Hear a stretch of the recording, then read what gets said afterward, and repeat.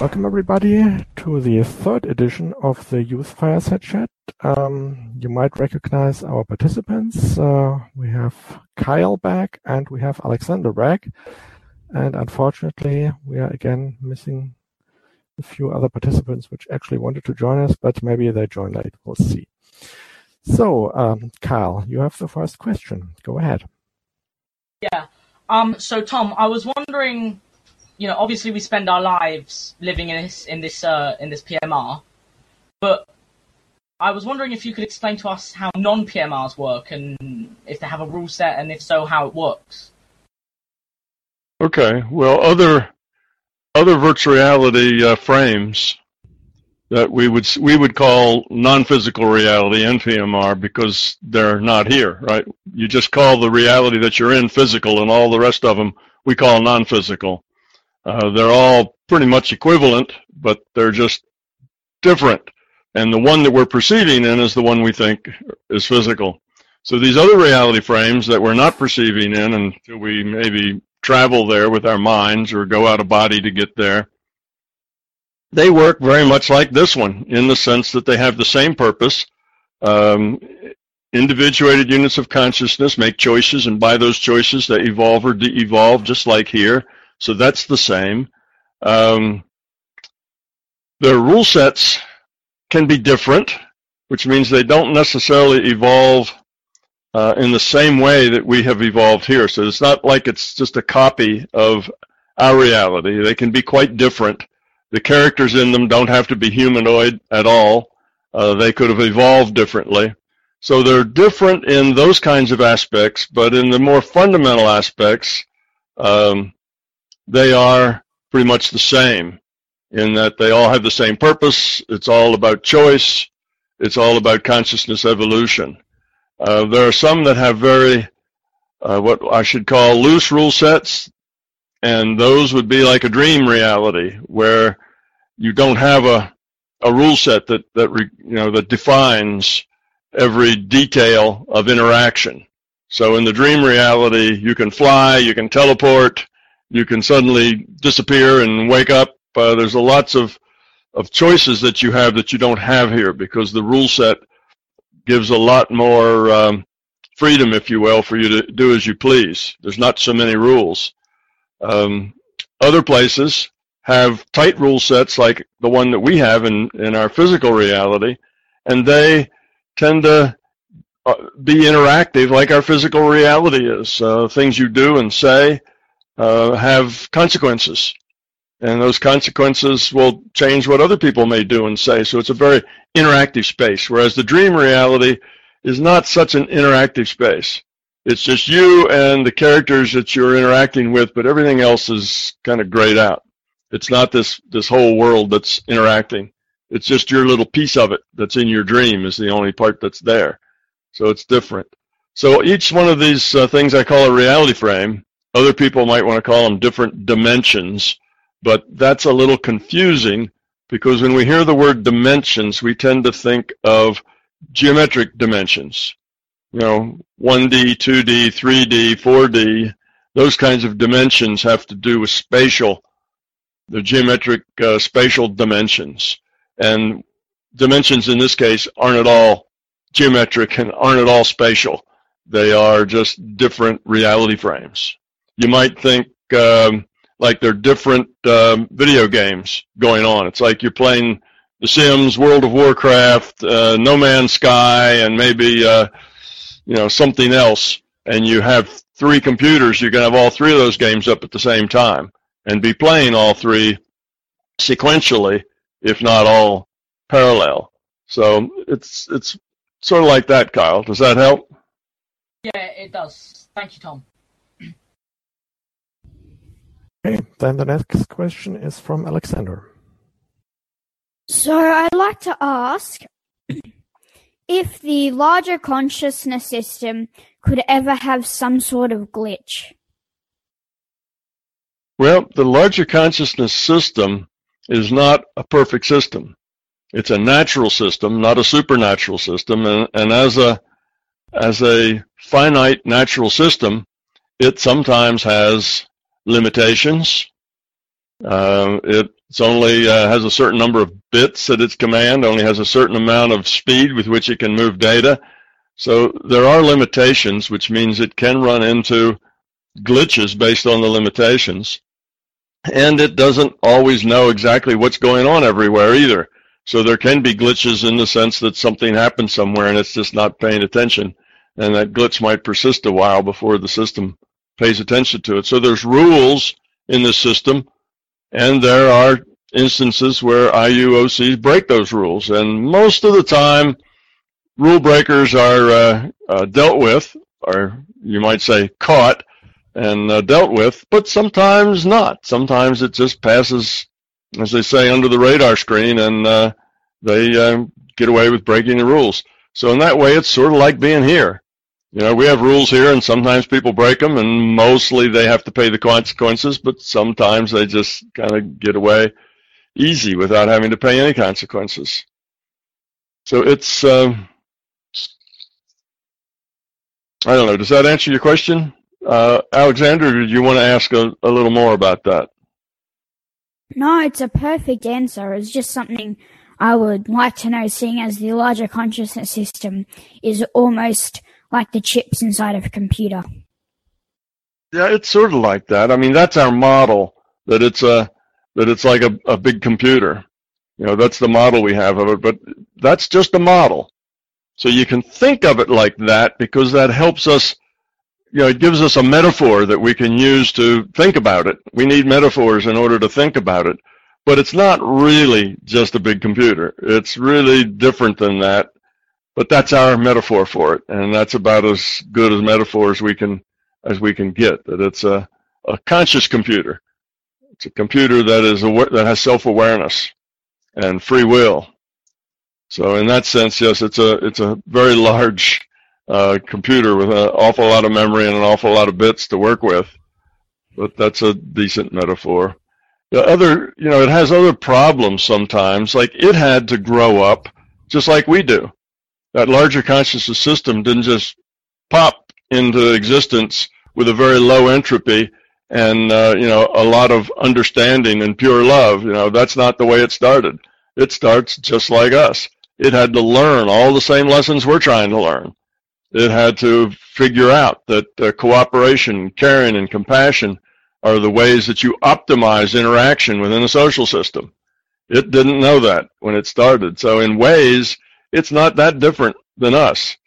It's just has a lot more capacity, works at a much faster level than our reality, of course, and it's probably a few trillion years ahead of us. But other than that, it's similar to us, and that's because we're just a piece of it. You see, we're a chip off that block, so we are a piece of that larger conscious system, and we have all the kind of the attributes of the larger consciousness system, and with our own consciousness. We can too evolve just as the larger conscious system has evolved to be something like it. But it takes us a while. We're still kind of in the baby steps of that, not in the end stages of that. But so it has its own issues and problems, and it also has to grow up and figure things out. It's not just the perfect system that's done. It's still evolving. Thank you for the answer, Tom. You're welcome. Kyle, go ahead with your next one. Oh yeah. So Tom, I was wondering if the system was to, essentially crash. Would we know about it? And if so, what would happen? Well, that's a good question, but it kind of depends on how it crashed, I guess. You see, this is a digital system that's being computed, and I suspect if that system crashed in the sense, let's say just the part that's doing our physical reality. Let's just take that part of it. Let's say the server that renders our reality here crashed. Well, it would probably pick back up again right where it left off once the crash problem was solved. And if it did, we probably wouldn't notice because it would stop at at time equals t, and then it would pick right back up again at time equals t plus delta t. It would be able to start up right where it stopped. For us, it would seem from the outside that time would stand still here for a while until the problem got fixed, but from the inside, it wouldn't seem like there was a problem. It would just seem continuous. Now, for the consciousness, it would seem that awareness, it would seem like, for the larger consciousness system, it would see the problem and be able to fix it. For our individuated unit of consciousness, it would probably be aware that suddenly the data stream stopped. But for our free will awareness unit, which is the the part of us playing this character, it probably really wouldn't notice much. It would stop, and then it would start up again. Okay, thank you, Tom. So, Tom, I was wondering if I'm sure you've played games, or at least heard of games, or seen games such as like Grand Theft Auto 5. It's a massive open world simulation, and as you're probably aware, there can be glitches within them. So ranging from small to big, a car might go more fast than it was meant to, or you might go inside of a wall that you weren't meant to. So I was wondering if you can apply that same thing to this VR. Can there be a massive breach of rule set to the point where you can pass through solid matter, as we would imagine like ghosts would, or something like that? Well, this is a virtual reality, so almost anything can happen. The system can create any kind of effect it wants. So if the system would like you to experience 3 little aliens that come down out of their ship, land in your front yard, walk in your front door, and come up and shake your hand and ask you how you're doing, then the system can put that in your data stream. Yeah. All it has to do is put that information in your data stream, and that's what you see. That's what you'll interpret. So it can do pretty much what it likes. If indeed you were trapped inside someplace and you couldn't get out, it may just re-render you outside. And you might just wonder, how'd you get out there, And you might find that it was impossible because there were no doors or windows and nothing was broken. There isn't any hole. So it can do things like that seem miraculous. But it doesn't do that kind of thing very often. And it never does that kind of thing if there's whole lots of people watching. If it's going to be, broadcast to the world, it would doubly not want to do those things, because those things make this reality non-uniform. You can't depend on a reality where crazy things like that happen. Things are and then they are not. They come and they go. They teleport around. People walk through walls sometimes and sometimes they don't. That kind of a reality gets to be, it has so much uncertainty in it that it loses its ability to be a good schoolhouse. Because a good schoolhouse needs consequences. If you do something, it has to be pretty certain that you're going to get a response back. And that response needs to be consistent. So living in a consistent reality makes this a good schoolhouse and a good place to evolve the quality of our consciousness. If the schoolhouse wasn't consistent, if it had those kinds of strange things happening, then it would be a lot harder to learn, because it would be an inconsistent schoolhouse. And that doesn't make a good school. When things are very inconsistent, what it does is creates confusion, and nobody knows what happened and why it happened, and the idea that you have feedback now starts to dissipate. So we have things that can happen that seem kind of miraculous. Yes, all of that is possible, but it's only possible in as much as the larger consciousness system allows it to happen, because it's basically breaking the rule set at temporarily for a particular person in a particular situation. When it does do that, it tries to do it as discreetly as possible. Like sometimes there are NPCs, non-player characters. That's a character that the computer is playing. It's not really a character that's in the game trying to learn and grow. It's just a character that pops in for a job and pops out.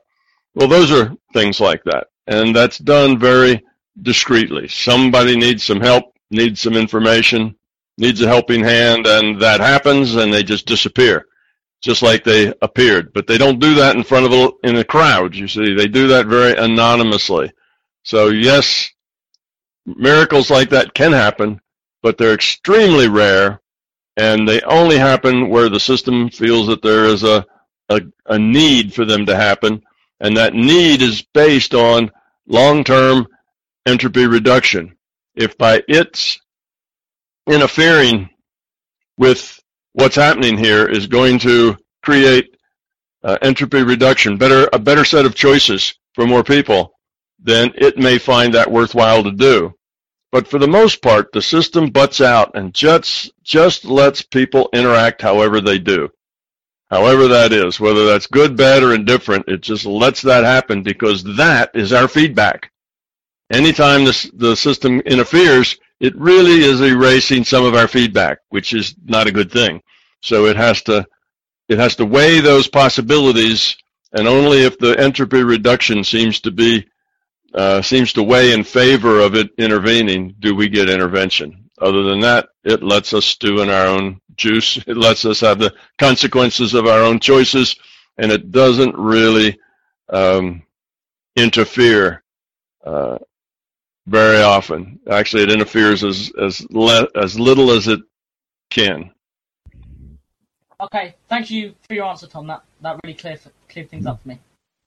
So, Tom, when I'm meditating, I generally have no problem with keeping my intent at the back of my mind, not concentrating on it too much.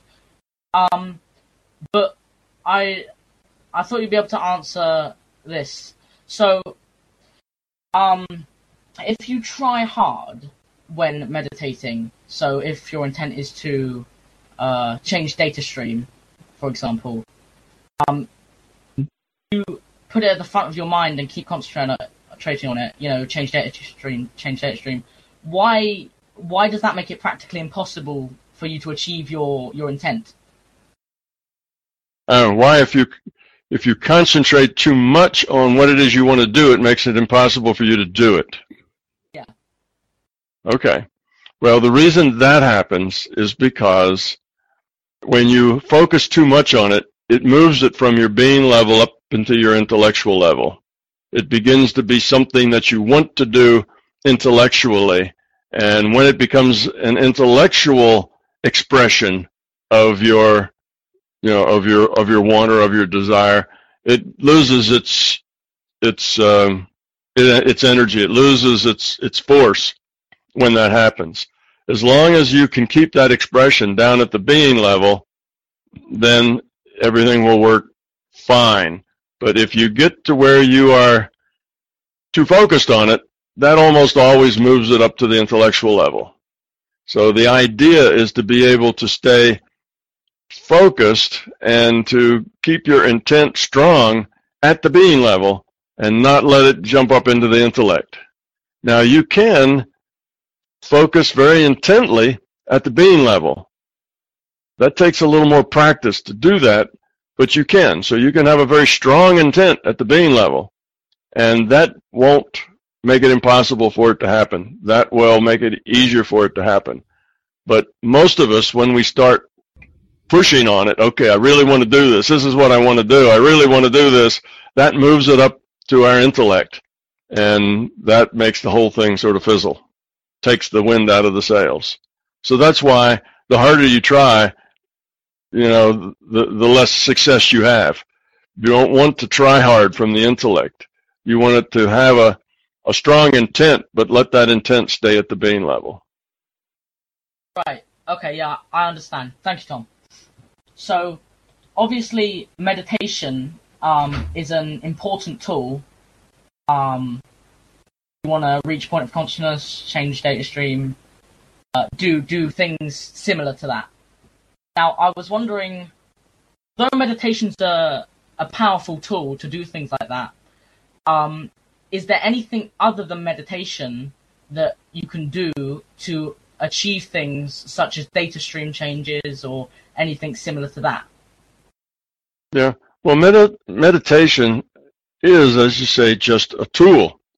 And when you get enough experience, you can let that tool go. You don't need meditation.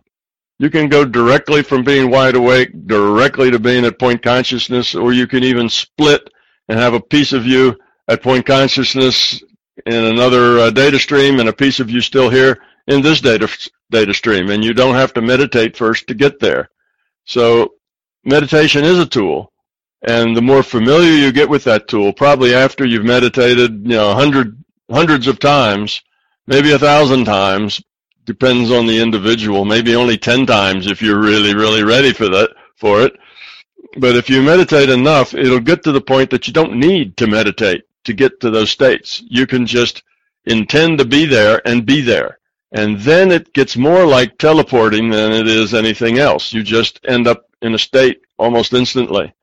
So it's a tool, and it's a good tool to start with, but it is a tool that you can outgrow, that you don't need.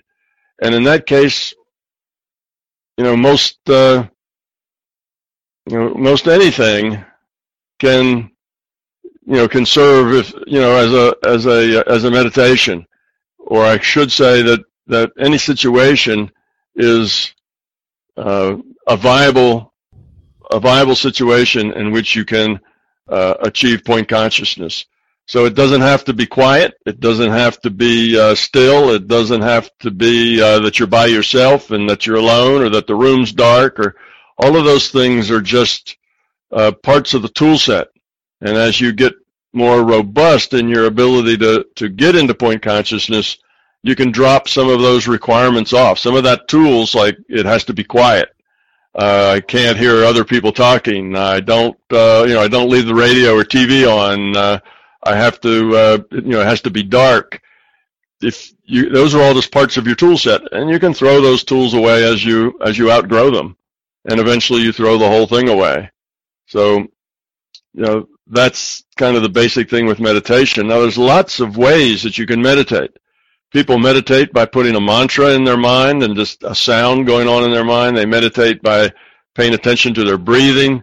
They meditate by looking at candles or gazing into crystal balls or, whatever. There's lots of different techniques. Listening to music, tracing a mandala with your eyes. There's countless ways to meditate, and all of them are basically accomplishing the same thing, and that is, it's a process by which you learn to let go of your physical sense data, so that you're no longer processing physical sense data.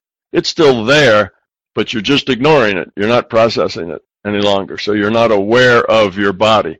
Your body just kind of drops outside of your awareness, unless something happens that you need that awareness. Let's say a doorbell rings or a fire alarm goes off or something like that. Well, then you can hear that and you can respond to it. But otherwise, you just ignore all of that.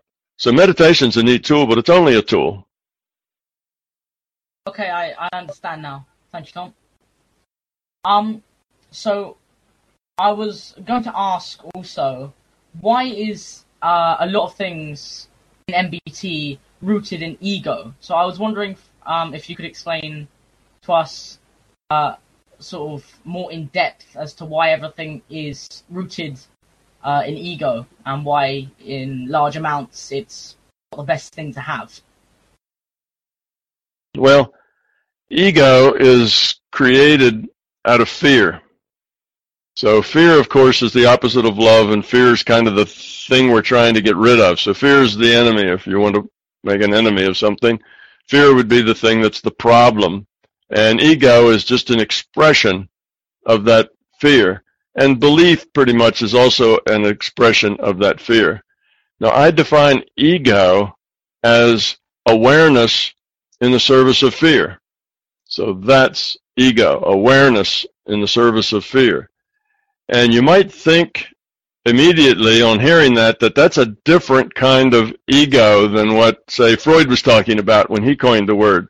But it's not really. It's the same thing. The Freudian sense of ego and my definition of ego, is awareness in the service of fear, are both really turn out to be the same thing. It's just that in our culture, ego and fear are so dominant, so common, that Freud just looked, he was an experimentalist, not a theorist, really. He looked at lots and lots of people, and he saw that they all had ego. And because they all seemed to be normal, which means they were like most everybody else, they were typical, average, and seemed to be getting along all right, then in Freud's mind, ego was a good thing that everybody had to have because everybody had it. So he didn't see it really as a negative thing. He saw it as just a sense of self. Well, don't confuse just the sense of self with ego. That is part of it. It is a sense of self, that's true. But you can have a sense of self at the being level. In other words, you're aware you exist at the being level. That's fine. That's not necessarily ego. When that awareness gets into the intellect and it's motivated by fear, which most of our intellectual choices are motivated by fear because we have so much fear, then that's ego and that's a problem. Well, when everybody has fear, just about everybody, let's say when 99.9999% of the population has a lot of fear, then fear and ego seem to be normal. They seem to be the way everybody is. And of course, that's how we define okay, is if everybody's like that, and that means it's good. It's a good thing. So ego turns out to, in the Freudian view, to not be such a bad thing. In the MBT view, we see that ego is really a manifestation of our fear. It's always about self. It's not about other.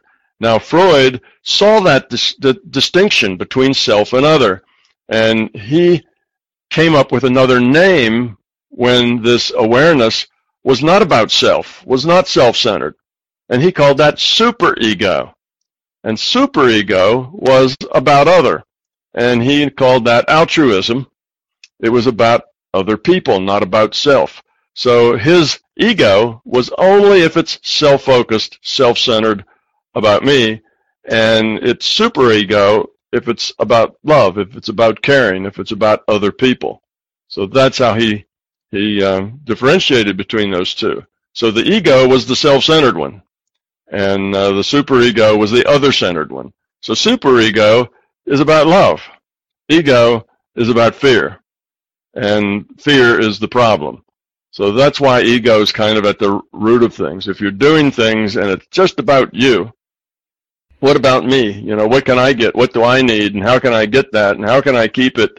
And how can I make things come out the way I want them? And how can I get my teachers to look at me the way I want them to see me? And how can I do this? And how can I do that? And you are basically putting yourself at the center of your universe, and it's all about you all the time. All your relationships are about you.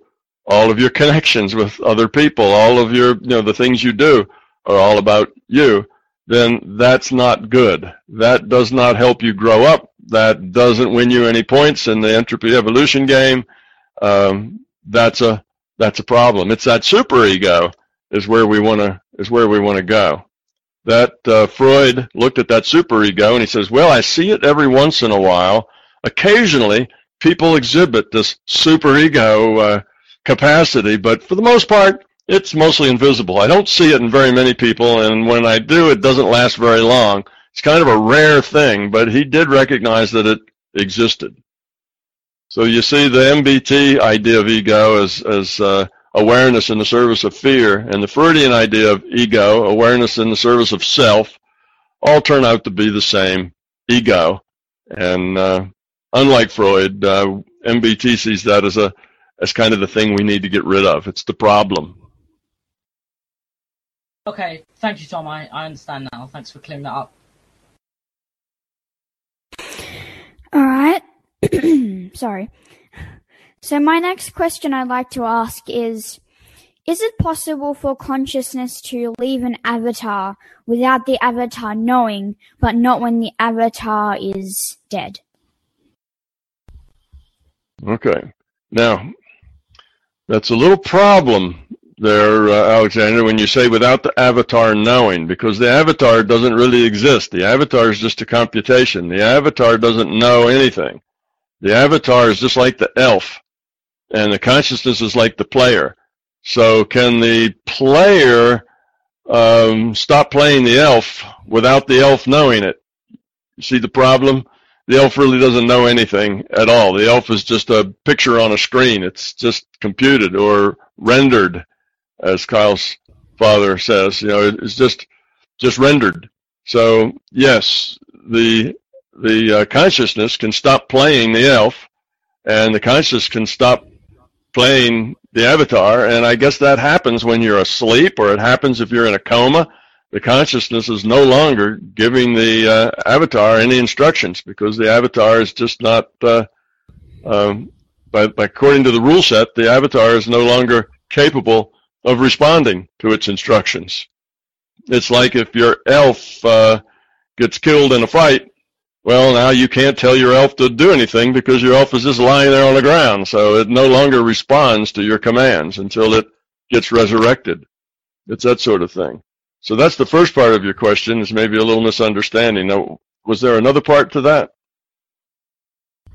Not really. I guess I just worded it wrong. The question. Well, you can turn around and word it differently if you like. Well, I was just wondering, when an avatar is not active, does the consciousness just leave and go to some other area in the middle of nowhere or wherever it needs to go, or does it stay inside the avatar? Okay. Again, it doesn't live in the avatar, but I know what you mean. That's just a metaphor. Stay inside. It isn't really inside, but you mean, does it stay aware, conscious? Is it doing things? Is it doing things when let's say when the avatar's asleep? Is the conscious doing things? Well, yes. At least some of the time, when the avatar appears to be comatose or asleep, the consciousness is often still active in a dream. So it then works in the dream world, when that dream world, though, just cycles. Like every 90 minutes you go through a sleep cycle, and part of that sleep cycle is dreaming, and part of it is not. Part of it is in what's called delta sleep, where you're just unconscious. You're not dreaming.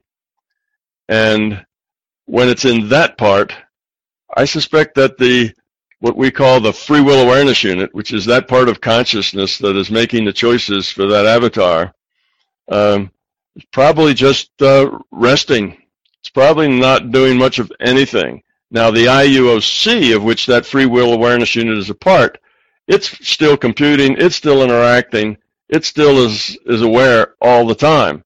It doesn't, it's not attached to the avatar in any way. It's the free will awareness unit that's attached to the avatar. So it continues to function and interact, maybe looking over all the choices that were just made, and you know, whether those were good choices, and doing some assessment of those choices based on choices in history to see whether the avatar is growing or not. It could continue to do that kind of analysis and thinking about the situation, and but the free will awareness unit only experiences what the rule set says that the avatar is doing. So if the avatar is not doing anything, then that free will awareness unit isn't getting a data stream. So it really has nothing to do at that point through those places of delta sleep. It just takes a break, I guess, relaxes, unwinds. You might even think that it's like rebooting. You know, if your computer doesn't work and you can't figure out why, well, what we all do when we can't figure it out is we reboot. We just start it over again, load everything back up again and see if it doesn't work like, next time. And in a sense, going to sleep, getting that delta sleep is sort of like rebooting, because when the avatar, then wakes up, which means the data stream starts to flow again because now the avatar is getting sense data. So when that sense data starts flowing again, the consciousness probably has a whole new look at the way things are. It's sort of like a reboot. It gets to look at everything fresh again because it had a little bit of downtime, because that free will awareness unit can get sometimes twisted up around its own issues, its own thinking. Sometimes it overthinks and gets trapped in its own over-analysis of things. So it's good for it just to shut down every once in a while and then have to relook fresh at new data streams that are coming. So I think that's part of what's going on there. All right. Well, thank you for that answer. So for my next question, I would like to ask, is it possible for consciousness to ever log on to, say, a robot? Could a robot be conscious? Is that the... Pretty much, yeah. That's the question. Yeah, can a robot be conscious? Well, yes. A robot could be conscious because a computer could be conscious, and a robot is just a computer with a body that doesn't really look like a desktop computer. It's a body, it's a computer with a body that does other things, like maybe has arms and legs and fingers and hands, or does something. Maybe if it's in an industrial plant, all it does is smash things, but it does something. But it's really, the instructions it gets come from software someplace, and that software we'll just call as part of the computer. But the way that works is that the computer scientists don't program in consciousness to the robot or to the computer. You can't program consciousness. It's not something that can be programmed. What the computer scientists can do, though, is to create a computer, or the mind of a robot, if you wish. They create it in that it has discretion as to how it answers questions. It has free will. There are multiple possibilities for the resolution of issues, and none of those are algorithmic.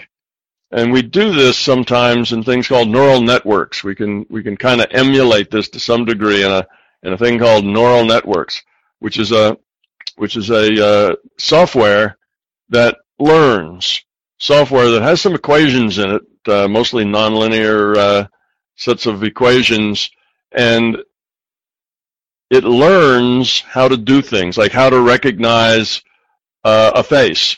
So it knows that face belongs to Alexander. So when it looks at Alexander, it recognizes him and therefore lets him use the computer or opens a door or does something. See, that would be a neural network that was programmed to do facial recognition. And the way you would train it is that you would give it thousands and thousands of pictures, but only one of those pictures, say, is Alexander. And whenever it saw Alexander, you'd say, that's the one, wants you to find that one. So it would look at that, and then it would see all these other pictures, and when it said, oh, that's Alexander, and it wasn't, it would say, no, you're wrong, and it would just train it. And eventually it would get very good at picking Alexander out of a bunch of photographs. So it trains it. Now, nobody really knows exactly how it's making those choices, because a bunch of equations have just been modifying themselves based on the rules of the neural network, and the people who made the network really don't know exactly how they've modified themselves, how it actually is working. Now, that's a very kind of simple example. But if we take something like that, that's in a kind of a bigger, more degrees of freedom, and create a computer that actually has free will, can come up with choices, can learn, and makes those choices not based on an algorithm, but based on taking guesses, intelligent guesses, based on its experience.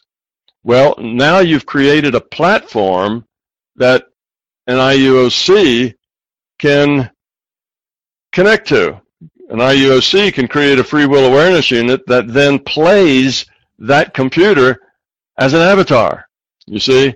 Now the computer itself is the avatar. It's a virtual computer. And the consciousness can play the input, the data. Now it's not going to be sensed. That computer's not going to get sense data like we do through our 5 senses. It's going to get input other ways. And it's going to take that input and make choices for it. So now you have a conscious computer. But depending on what that computer does or can do, or the degree of free will, the amount of, what's it called? The amount of freedom of choice it has, the decision space that it has, then it will be able to make choices within that decision space. And now you have a computer that's conscious. And put that in a robot, and now you got a conscious robot. So yes, we actually have done that in our laboratories to some extent, but the consciousness is small. It's more like the consciousness, bug, or maybe a dog. It's not yet been able to create a consciousness that makes a good platform for a free will awareness unit that's kind of on the level of a human. We haven't done that yet, but we're working on it, and one day we will get there. So it'll be a different kind of conscious because the input's different. It'll be a different sort of data stream because it's not the same kind of sensory data that we have. And it will be able to evolve by the quality of its choices just the way we do. That's a very deep answer. Consciousness already. Oh, goodness. Yeah, you see, the way that works is interesting because let's say we create another virtual reality, and in that virtual reality we create characters. Maybe it's World of Warcraft, and we create a race of elves and barbarians and wizards and whatever else is in there, and we make those characters such that they have like these neural nets. Now, this neural net's just a metaphor. Our neural nets don't have enough degrees of freedom yet, but we make these kinds of processes in our simulation that give those characters free will. Well, what would happen then is that from the larger consciousness system, IUOCs could play those characters and make those choices for them, and we would then have created a virtual reality with conscious characters, you see, not because we create consciousness, but because we create a situation, a platform, an avatar that has enough free will choices to make it interesting by a piece of consciousness from the larger consciousness system. So that's how, that works. And now maybe that virtual reality would one day decide to create a virtual reality, and it may have characters in it also that we're conscious. See, we're making levels inside of levels inside of levels. And if that were to, it would work exactly the same way. The virtual reality and the virtual reality and the virtual reality, if it also was a system, a platform that had free will choices, then a piece of the larger consciousness system could play it, just like it plays our body, our avatar. So all the consciousness all comes from the same source. And none of it is manufactured by computer scientists. It's all just part of the larger consciousness system. But virtual realities can be nested. Thank you. That's neat, isn't it? That's really a cool idea, I think. All right. So, Tom, I was going to ask. So, scientists will eventually, obviously, clone animals with DNA, and they'll make, a different, it's the same animal but a different version. So, when scientists eventually get round to, say, for example, cloning humans. The avatar, I understand how the avatar is created, but where does a new consciousness come from exactly? Well, when they make a clone of a person, what they've done is made another avatar, right? So now they have another potential avatar, and a consciousness can play that. Now it can work either way. It could be just any consciousness can play that. You know, you have an individuated unit of consciousness, and there's a potential avatar. It's a clone. It can play that, but now it's got the exact same. It's got the exact same avatar to work with. Okay. Now, when it has the exact same avatar, does it have that avatar's memory? No. All you did is grow another physical thing. The memory isn't in the brain. The memory is in the consciousness. You haven't cloned the consciousness. You've only cloned the body. So it's not going to have the same memory. You see, it's going to be a new avatar, a new consciousness playing that avatar. Now, could that same consciousness that played the original, the host, the one that got cloned, could that consciousness be duplicated to also play that second avatar? Yes, that's possible. Again, it's a digital system. Almost anything's possible. You could take that free will awareness unit, copy it, paste it, make another one, and let that then play the cloned avatar. Then you would have a cloned avatar that had all the memory and all of its original's thoughts and experiences. So it's possible for the system to do that either way. Again, almost anything's possible, you know, in a virtual reality. But I suspect that the system, you know, may not want to duplicate that free will awareness unit. They may want to just let that avatar be open to another consciousness. And if they did, it would be like fraternal twins, not identical twins. You know, it would be like two different consciousnesses in two bodies, and the bodies were physically identical. But before long, those bodies would start to become a little different if they had a different consciousness in it, because consciousness leads, the body follows. They begin to evolve on their own different paths. Now, if they did a copy and paste of the free will awareness unit that was in the first, then they would stay similar longer, and they diverge a little bit anyway over time. I'm sure identical twins do too. They have different experiences. They will diverge a little bit over time. So it could go either way. And until we do that, we really won't know exactly how the larger conscious system will decide to do it. But they will decide to do it in one of those particular ways, and then they will always do it that way, trying to keep this reality consistent. Okay, I understand now. Thank you, Tom. That was an interesting, Kyle. Thank you. I had never thought about that before, but that's an interesting question. Go ahead, Alexander. So my next question is to ask you, what is entropy? Okay. Entropy is a measure of disorder. So if you have order, if you have structure, then there is information in that structure. Any structure contains information, because structure means things have to relate to each other in a very specific way, and the specific ways of that relationship that create structure is information, the way those things relate to each other. So if you have, if you have a bunch of change, you've been saving your pennies, dimes, nickels, and quarters, and you have a big jar full of them, well, they're constrained in the jar, and they have less entropy by being constrained in that jar than if you just dump the jar upside down and let them fall all over your floor.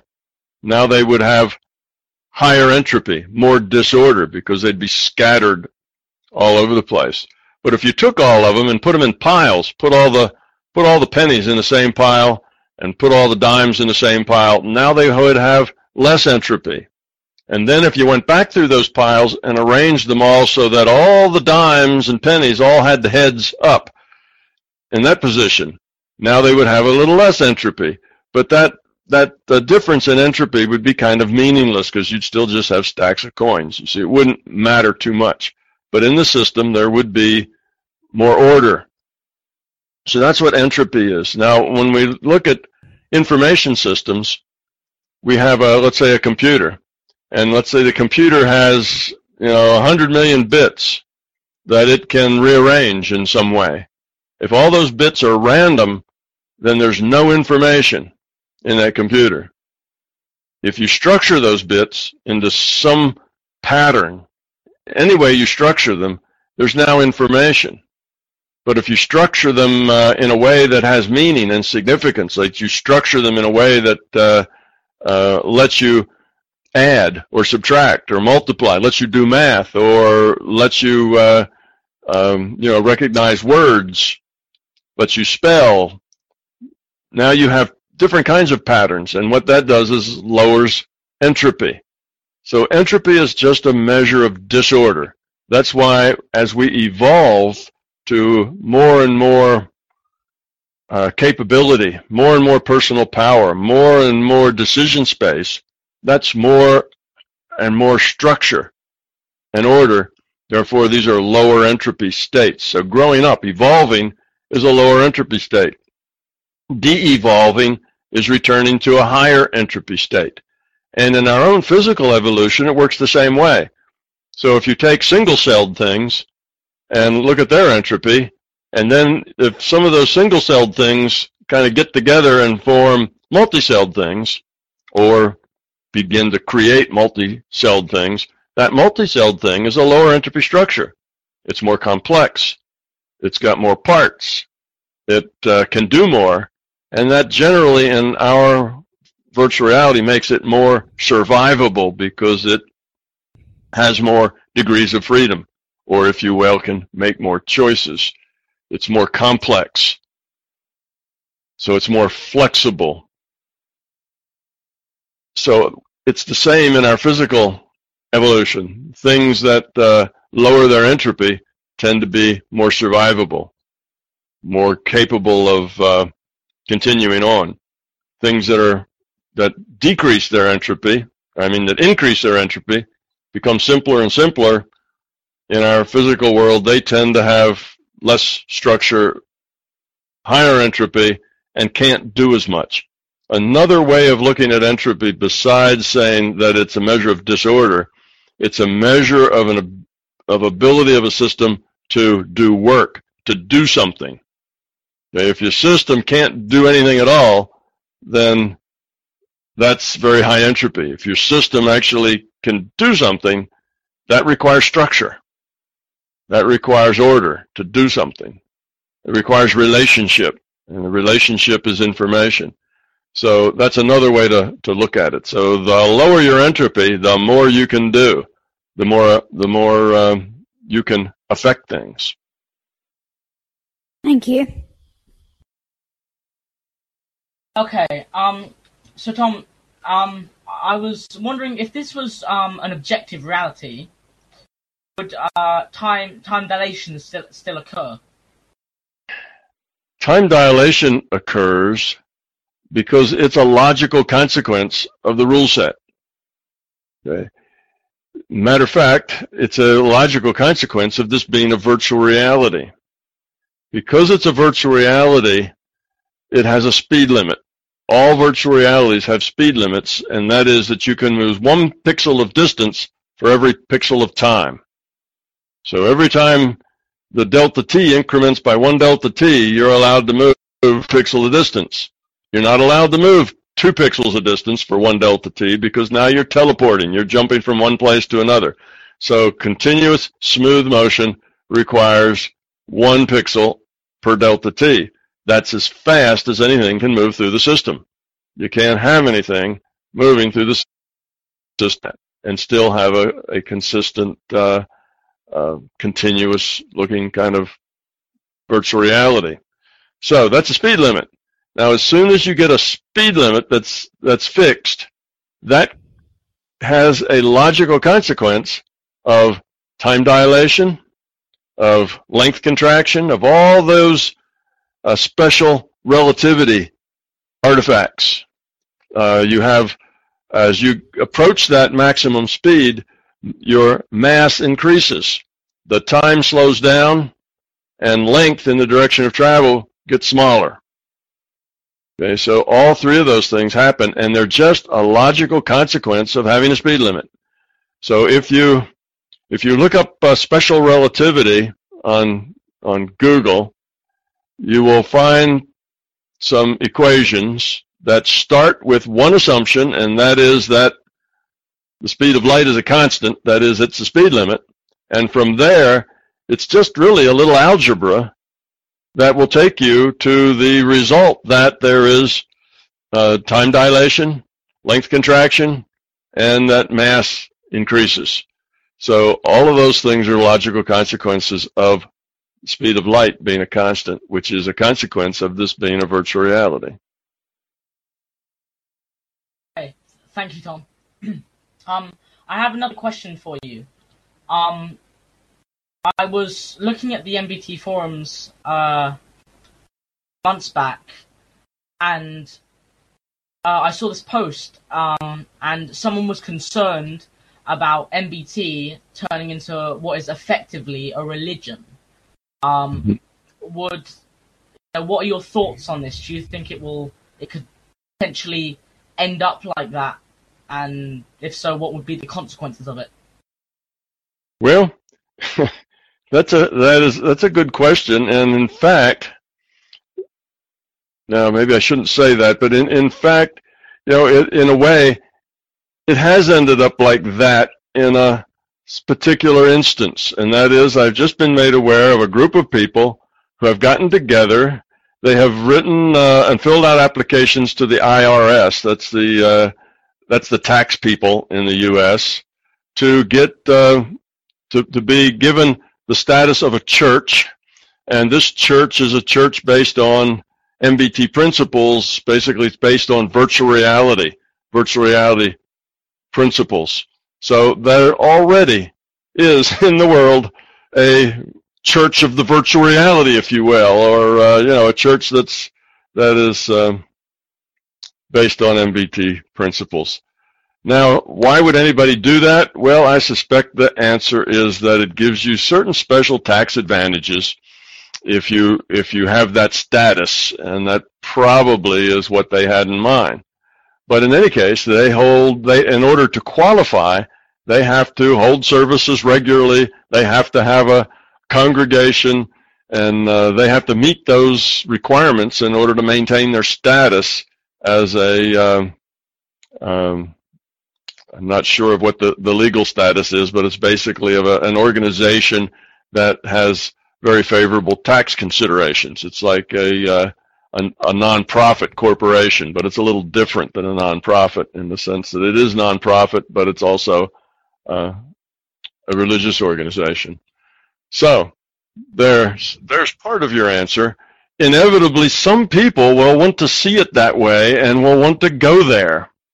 And there's nothing anybody can do to prevent that, because that's just the way people are. They will see that. They tend to think in terms of organization rather than just individuals. So they will have meeting groups, and they will get together, and they will discuss things like MBT and virtual reality and lowering entropy. And eventually they'll see there's a tax advantage for their organization to be a church, and there you have it. There's going to, that's going to pop up from time to time. All right, now, what do I think of it? Well, I'm not interested in doing anything like that. That, to me, is not the right way to go. But if other people want to do that, well, they don't have to ask my permission. Anybody can do that. It's that's a freedom that they have to form a religious group around any set of ideas they want to, and I wouldn't deny them that. So, yes, MBT will wander down that path, no doubt, because people will take it there. But I have no interest in doing that, because in my mind, As soon as it becomes an organization like that, then it doesn't take too long before dogma starts to build up behind it. Then there's the right interpretation and the wrong interpretation, and the right way to see these, and there's the people who are in charge and the people who just come in the door and give money, and the people in charge know more about what's right than the people that just come through the door and give money, and it gets to be a hierarchy of who's more pure than the other. It gets to be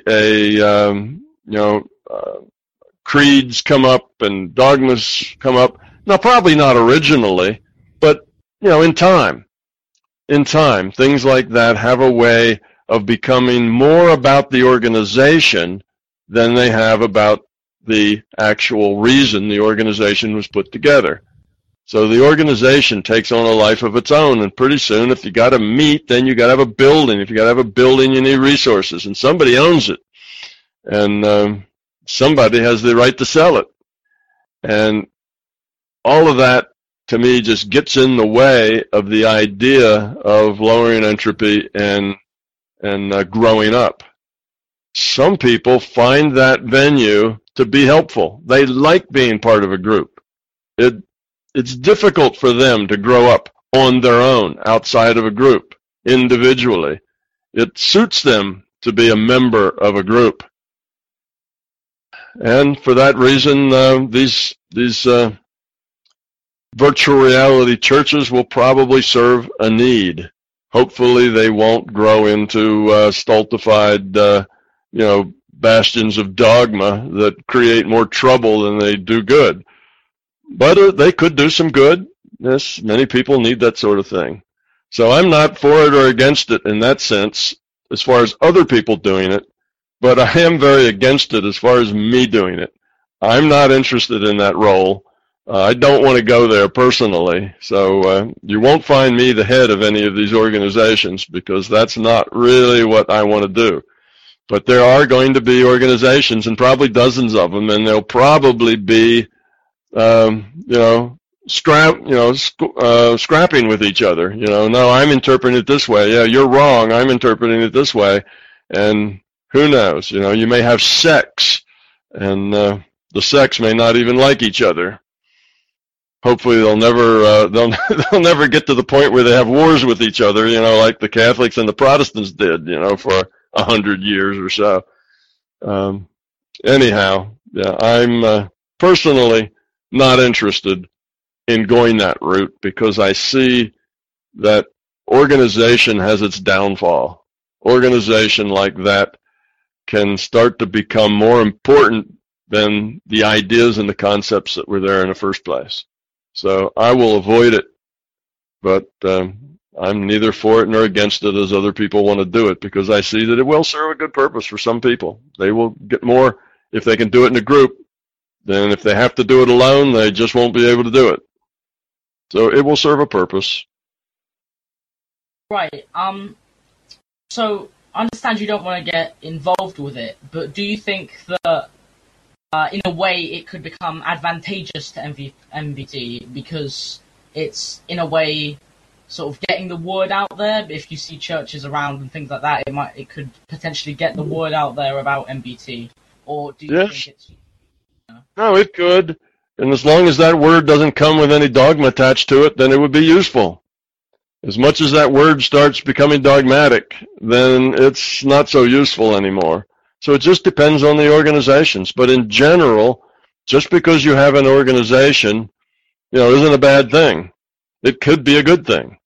They have a tendency over the long haul, and by long haul I mean thousands of years, they have a tendency to turn into dogmatic, rigid thought processes, where everybody that's in this organization kind of agrees on this reality, and people in other organizations agree on a different reality, and they fight with each other.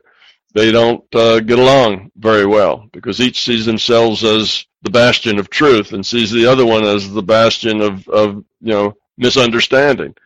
So that sort of thing is not helpful. But as long as they stay open, as long as they have little hierarchy, as long as it's about the message, then that probably is a good idea. Things that are good ideas can, over time, turn into bad ideas. That happens. And who knows what'll happen, but if they stay good ideas, then yes, it could have a positive, it could have a positive influence if indeed it stays a positive organization. And so far, the one that I have heard of that has done this, it doesn't really mention MBT. It just mentions virtual reality. So it's not really MBT associated. It's just a church of, I can't remember the name of it, but it's like a virtual reality church. And it seems to be very open, and it seems to not have any dogma or anything like that. It seems to be just a bunch of people getting together who see a bigger picture, and that's a good thing. So it's not really a problem. Right. Whether it ever becomes a problem in 1,000 years, who knows? Right. So I was also wondering, obviously people go about their lives, believing that this place is physical and only physical, which is understandable. They're brought up around it. But obviously, when people receive nudges, is it for a reason? Does the LCS do it for a reason? Is it to expand their knowledge? Or is it just sort of random? Does it sort of do it randomly, or is there a reason for it? It almost always is a reason. I suspect there could be some randomness involved, but not often. Mostly it's a reason. These kinds of nudges come to people who can use them, who have a good probability. They're ready to take that nudge and do something profitable with it. And the system sees that, and they get that nudge because it looks like it might give them an opportunity to give them a set of choices that are good learning choices. So I don't think the system spends a lot of time nudging people who aren't ready to, make the choices that the nudge gives them. It wouldn't be a good use of resources for it to do that. It would be a much better use of resources if it nudged people who were ready to learn from that nudge. Although people are slow, sometimes you have to nudge them 10 times before they finally get it.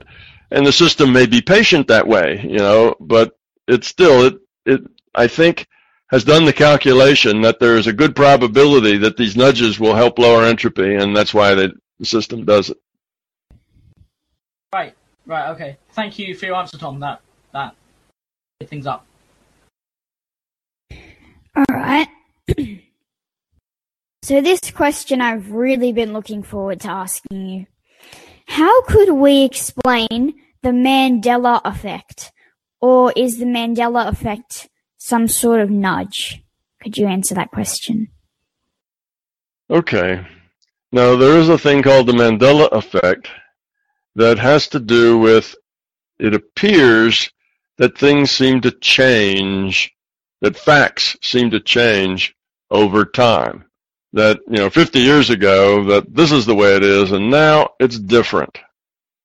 Okay, now there can be a couple of reasons, why that might happen.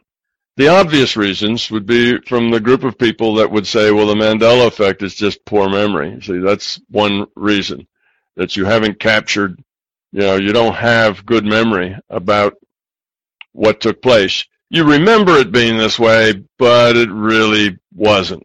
That was just the way you thought of it.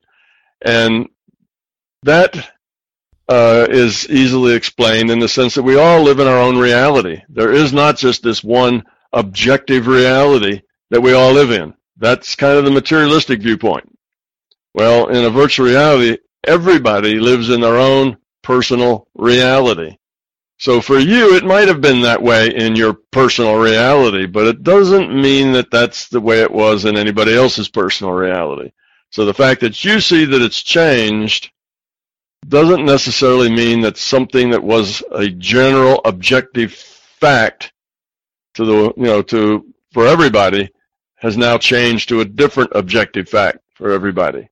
It could just mean that something that was a fact for you now is not a fact for you, and that has to do with you and your own reality.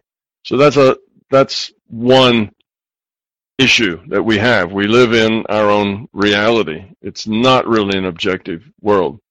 Okay, the second thing is, other than just we don't have very good memories, and it's clear, lots of research shows that people remember all sorts of things that never happened. You know, we have a lot of research on people who swear in court that so-and-so, you know, did these awful things to them, you know, molested them or did some other sort of thing.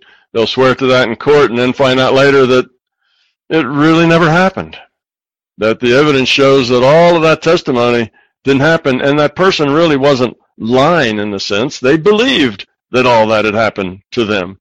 And there's numerous cases where that takes place, where people have very strong beliefs about the way things were, and as it turns out, they're wrong. Even though they were there, they experienced it. This was their experience. These horrible things were done to them by this person, and it turns out that all that was wrong. So where do these beliefs come from? Well, they mostly come from fear. If you have fear, this fear can express itself in terms of beliefs, just like ego, and those beliefs can be just as real as anything, whether they ever happened or not. They can seem to be perfectly real. You believe it. You create the belief because that belief suits your fear. It satisfies your fear. It helps you not have to deal with the fear. That's where that bad memory comes from. Okay, so we have these kinds of things that makes the Mandela effect look a little squishy, not quite what people think it is. On the other hand, to the other side of the coin, if the system can nudge us in all sorts of ways. The system can give us experiences that are totally unexplainable in any other way other than realizing that this is not a materialistic reality and the strangest things can happen here. Well, one way of nudging us might just be the Mandela effect, where things used to be this way, and now they're not. And that's just kind of a wake-up call in the sense that reality isn't as buttoned down and objective as you think. That could be a wake-up call, just a general wake-up call. Another thing that fits in that category are things like crop circles. Where do crop circles come from? Well, the scientists that I have read that have gone there to study them, mostly they go there very skeptical, thinking it's a hoax of some sort, and they're going to prove that, what the hoax is. Well, after being there for 6 months or so, or a year, they come back saying, could never prove a hoax. Besides that, there's all this other information that says it's real. It's not a hoax. These things just appear seemingly out of nowhere. Well, how could that be? Again, the larger consciousness system can create anything it wants. It can create these things that just don't make sense, just as a wake-up call, just to say, hey, folks, this reality is a lot stranger than you think. You need a bigger picture, because your little picture of it being a materialistic reality just doesn't fit the facts anymore. That happens a lot to people.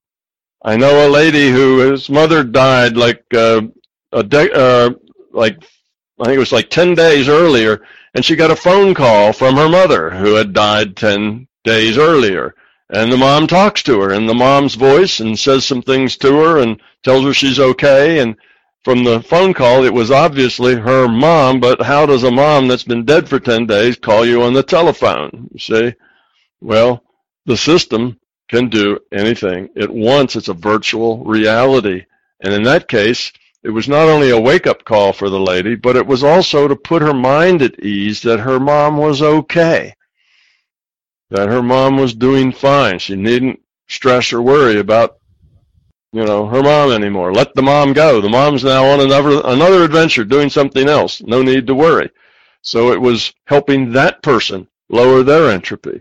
And the system does a lot of things like that. But again, it's not random. It picks people that it'll make a difference to.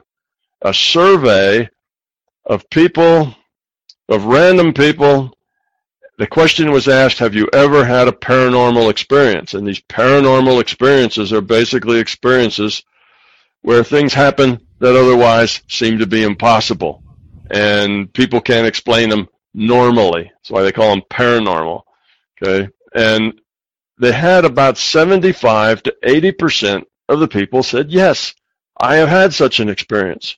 Well, that's a lot. That's a lot of people having those experiences. Now, some of those people will just ignore it. Some will swear that they, must be insane. Some will start Googling, things like that. They become seekers trying to figure out, what went on here, why, and it helps them grow up. But the system does a lot of that sort of makes odd things happen just to wake people up. So the Mandela effect, if it is so, if there really is a Mandela effect, it could be something like that. Just something to shake people up and show them that reality is not just a buttoned-down material place, that strange things happen. If there is no Mandela effect, then it's just people who have beliefs. It was part of their reality, but it's not necessarily a part of the shared reality. And that, or it could just be faulty memory. For some reason, they just remembered it a way different than it is now. So it could be any of those things. I haven't, and the reason I'm being so if it's this or if it's that is I don't think enough serious research has been done to really know. It's more of an effect that people just kind of have been talking about, so on, but I haven't seen any serious research where people have really tried to run these things to ground and see if changes have taken place or not. So it's all very hypothetical at this point. But I can see that it could be either way. There's some explanations for it, no matter which way it works out. That's because a virtual reality is a very flexible tool. It's a very flexible system. All sorts of things can be possible here, and that's why we have to stay skeptical of everything, because you never really know whether something's true or not. You almost never have all the information. Unless there's some really good research done, I'd say everybody should be skeptical of the Mandela effect. But that doesn't mean that I'm saying it doesn't exist or isn't real. Just that skepticism is always necessary until the facts come in. And facts aren't made just because somebody remembers it. Research needs to run deeper than that. Thank you, Tom. That was a very good explanation. So for my next question, I would like to ask, what happens to consciousness when someone is in a coma? Well, consciousness isn't in a coma, just the avatar's in the coma. Consciousness still exists, but it's waiting for input. So it's like this. You're playing an elf in World of Warcraft, and suddenly your screen goes blank. You're no longer getting data. You're no longer getting any information. What do? Well, you probably try to fix the problem, right? If you were playing World of Warcraft, you'd probably reboot your computer or something like that, try to log back in. But in this case, that's not an option. You are just consciousness, and you're sitting there, and your screen goes blank. No more data coming down the data stream. What do? Well, you probably wait for a while, see if any data is going to come down the data stream. Eventually, if no data does, you go someplace else. You leave. You figure you'll have to go play some other game because this one isn't working anymore. So that happens, and the consciousness might leave. Body gets revived. The consciousness may have to come back. But it may not stay there. It depends on what the individuated unit of consciousness wants to do. Do they want to terminate that connection? They want to wait for a while to see what happens? They can probably get a good reading on future probability of whether that person's ever going to wake up or not. If the probability is they might wake up, then they probably wait and see what happens. the probability is they'll never wake up, then they go on. Let that free will awareness unit go and go on and do something else with it. Good explanation. All your explanations are just, how does this guy know this? It's crazy how one person like you just knows all of this. You can just express it and help people know what's really going on. Well, I hope it wouldn't disappoint you to tell you that I just make it up. But Oliver's just laughing there. But I make it up based on an understanding of the nature of reality and how it works according to the MBT model. Now, you know, it's just a model, and I tell people, don't confuse a model of reality with reality. So I look at my model, and since it's my model, I know it pretty well. I know all the ins and outs and the details pretty well. So when you ask a question, I just look and see how does the model, how does the logic that question, and then it just, then that just flows out. So that's the thing. Once you understand the model, then the answers to all these questions kind of flow. But again, stay skeptical. Just because I tell you something isn't a good reason to believe it. Because I tell you something, you can look at it and say, well, that's possible. I can see the logic in that. If this is a virtual reality, it might work that way.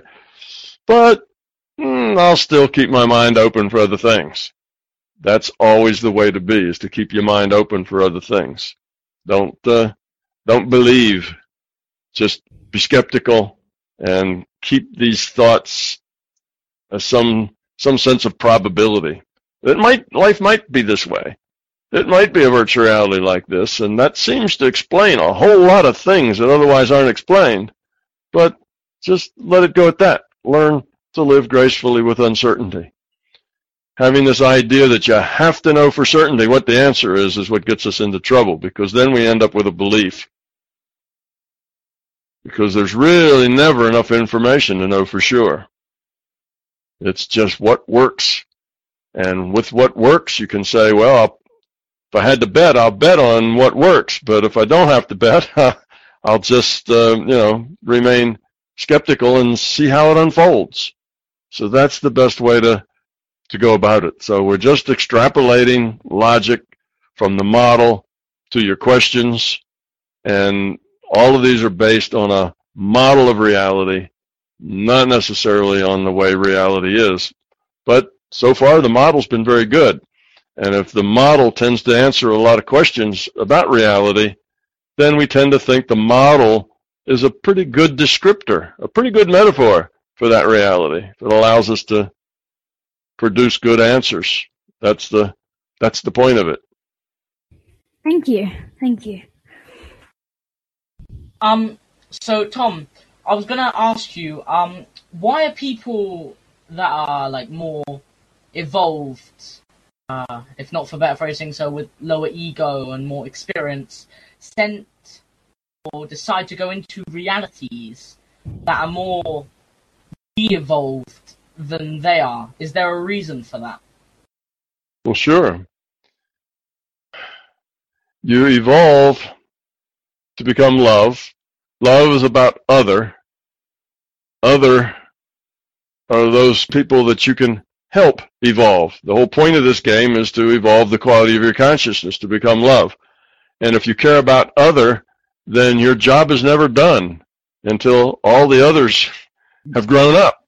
So as long as there's lots of people who need help who aren't too grown up, then the people who have grown up are going to try to be helpful, are going to try to put themselves in a position where they can help those people, because it's about other. You see, so that's why that happens. And as you grow up, in the beginning of growing up, it's pretty much about you, in the sense you're trying to get rid of your fear. You're trying not to, not to have buttons that other people can push that, make you get angry or upset. You try to get rid of the fear, get rid of the ego. You try to become authentic, and you're working on these things. And it is kind of more self-focused, but eventually, as you move down that path and you do get rid of some fear and you do get rid of some ego, then you automatically start seeing other people as being significant and being important. And you see yourself as sometimes being able to help them because you've been there where they are. You've had that fear. You can understand where they're coming from, and you'd like to be able to be helpful to them. So what turns out to be kind of self-focused in the beginning eventually turns out to be other-focused the more that you're successful at getting rid of the fear. So that's why you would come back to a place that was less evolved, just because that's what you do, because that's how you express your caring. Right. Okay. Thank you, Tom. I was going to ask you another question. So why do people tend to be sort of sheep and tend to follow what other people are doing and saying in their actions? Is there a reason for that? Why do people tend to follow others? Is that your question? Yeah. Well, humans are social animals, and social animals tend to follow each other, like herd animals. Herd animals are social animals, and the herd always sort of hangs together. The herd sets up standards as things that are different to that herd means danger. So if they see anything that's unusual, then they run. And when some of them run, all of them run. Well, that's the way it is with people. We're social animals as well, and we set up these standards and these ideas of what is normal and what might be hurtful and what is good. And when somebody laughs, everybody laughs. When somebody cries, everybody gets kind of sad. So we tend to interact with others in a way that keeps us as part of that herd, part of that group. That's part of our culture, and it works that way for all groups. Groups have their own group mind, if you will. All of the people who associate themselves with a particular group tend to act in similar ways. So if you are a member of, the Boy Scouts, then that will tend to change the way you see things in reality a little bit. You'll see things through that lens. If you're a member of a particular country or of a particular political or social organization, you'll tend to see things. You will begin to interpret your reality in terms of the principles and qualities of the group that you are in. You'll tend to wear clothes like the people in your group. You will tend to, and if you wear clothes different than the people in your group, the people in your group may, push you away because you're not cool any longer, or you're not this, or you're not that, or you're not high enough class, or you're not low enough class, or whatever. You don't fit in anymore. People want to fit in, so they tend to do what everybody else does. It's a herd mentality that we tend to want to fit in and do what everybody else does. So some people are very much want to do their own thing. They tend to be loners. They tend to be individuals. They're not followers. They think for themselves, and that's a personality type. And there's others that really don't want to do that. There's others that it's very important to them what other people think of them. It's very important to them of their social status. Very important to them how they fit in to their groups that they belong to. And others, it's just not important at all. They couldn't care less about what people think of them. So we have all sorts of people, but in general, in a social system like we have, in a social animal like humans or like cattle or, like, I don't know, there's a lot of social animals around. They generally set kind of standards for themselves, and everybody follows the standards. And those that don't follow the standards are usually pushed out of the group. They're outcasts. So conformity is part of our being a social animal. We tend to conform to those that are around us. Some people more than others. Some people are more comfortable letting other people make their decisions for them. That way they don't have to feel responsible if it goes wrong.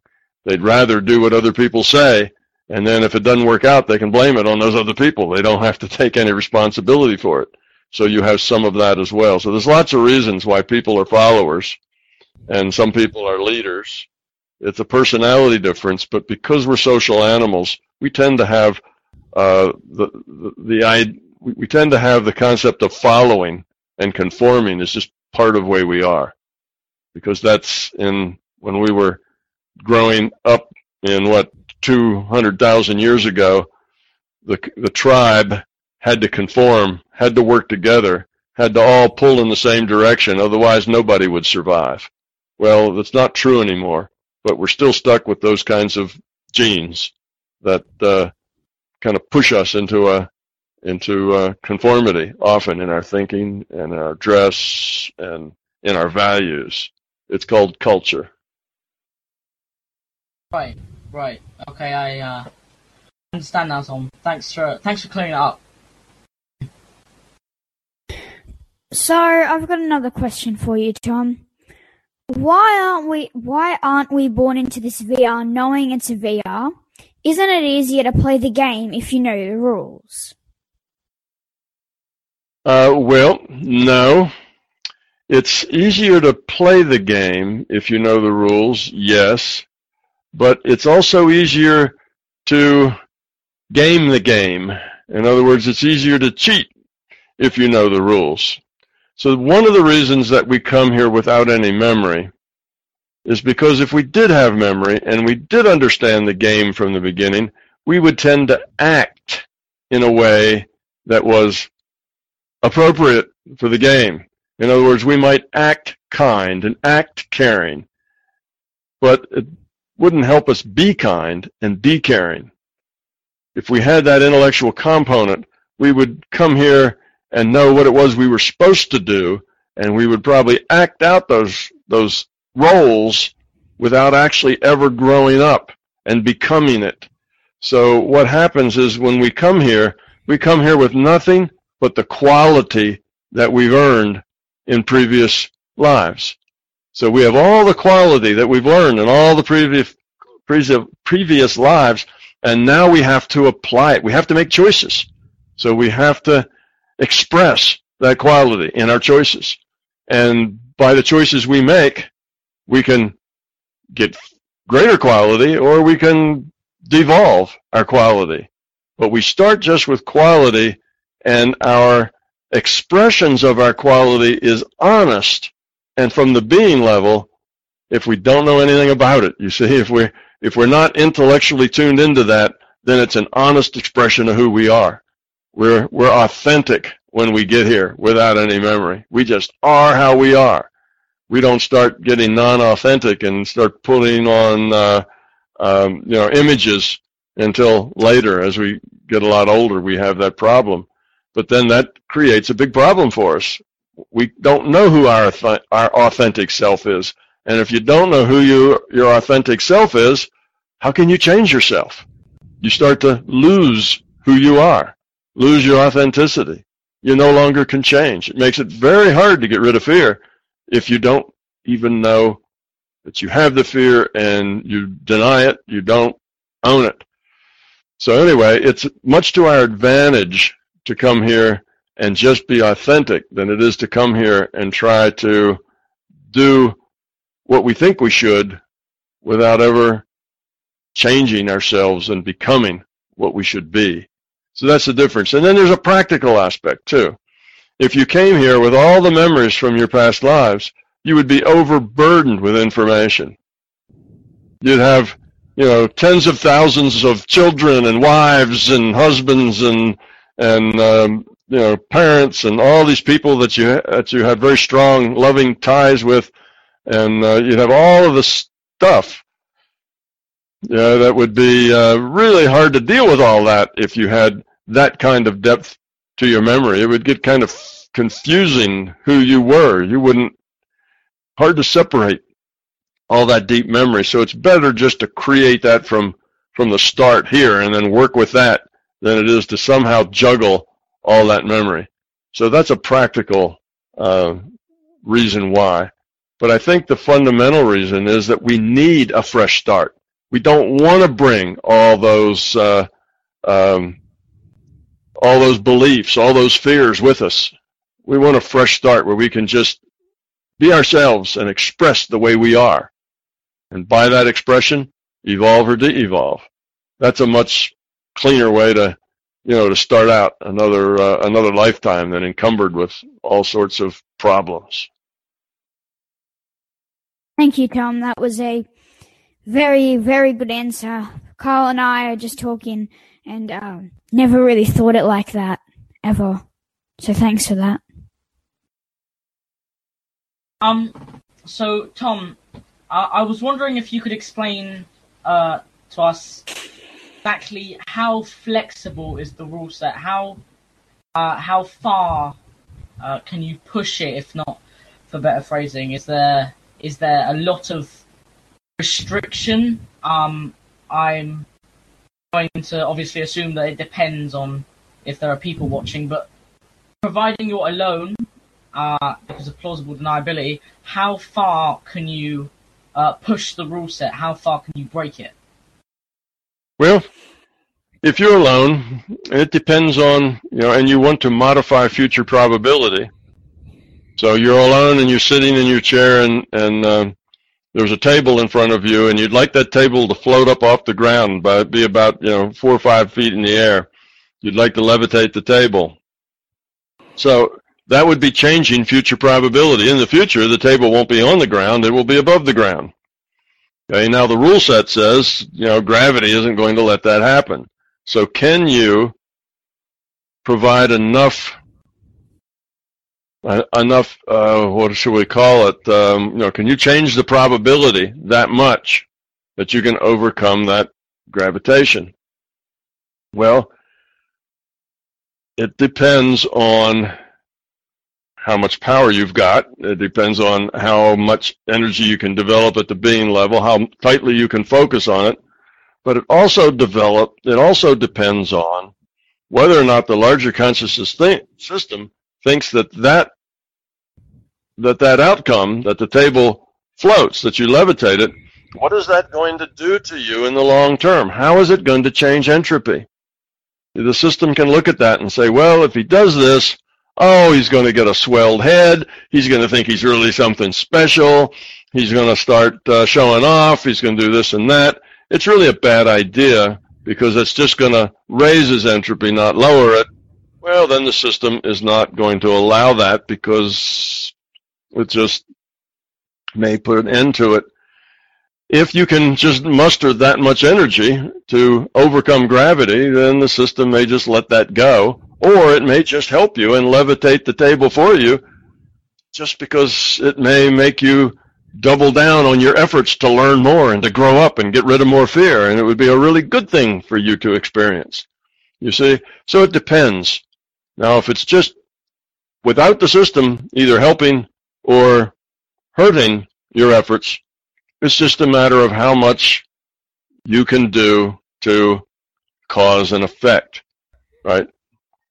What's the probability that that table will float? Well, it's a pretty low probability.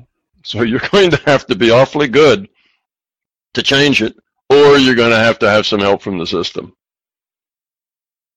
That's the way it is. But yes, you can push rules pretty far if by pushing them, it helps you grow up. If it's just something that, inquiring egos want to know, I just want to see if I can do it, wouldn't that be cool? Well, that's not going to be something that was going to get the system to help you. They're not going to try to help you to feel cool. That's probably an entropy increaser, not an entropy decreaser. So if it really is going to affect you in the long term, positively, the system might cooperate.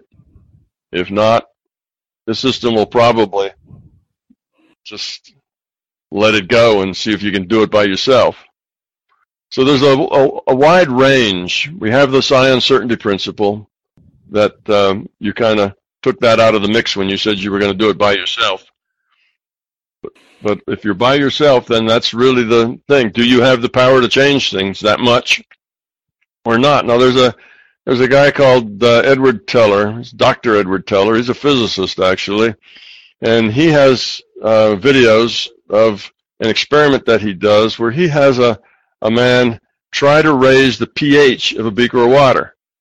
And he takes the water and he takes it right out of a spigot and he sits it on a table, and the guy's sitting on the other side of the table, and he measures the pH.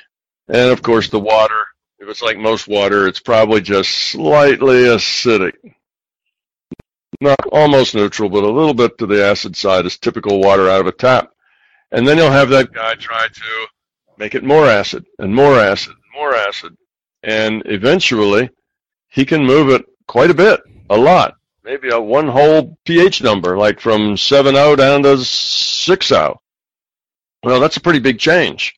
A glass of water just sitting there by itself isn't going to just suddenly go to 6.0 when you stick your litmus paper in it or do your measurement. That's pretty unusual. And the way he does that is he does it in stages, because there's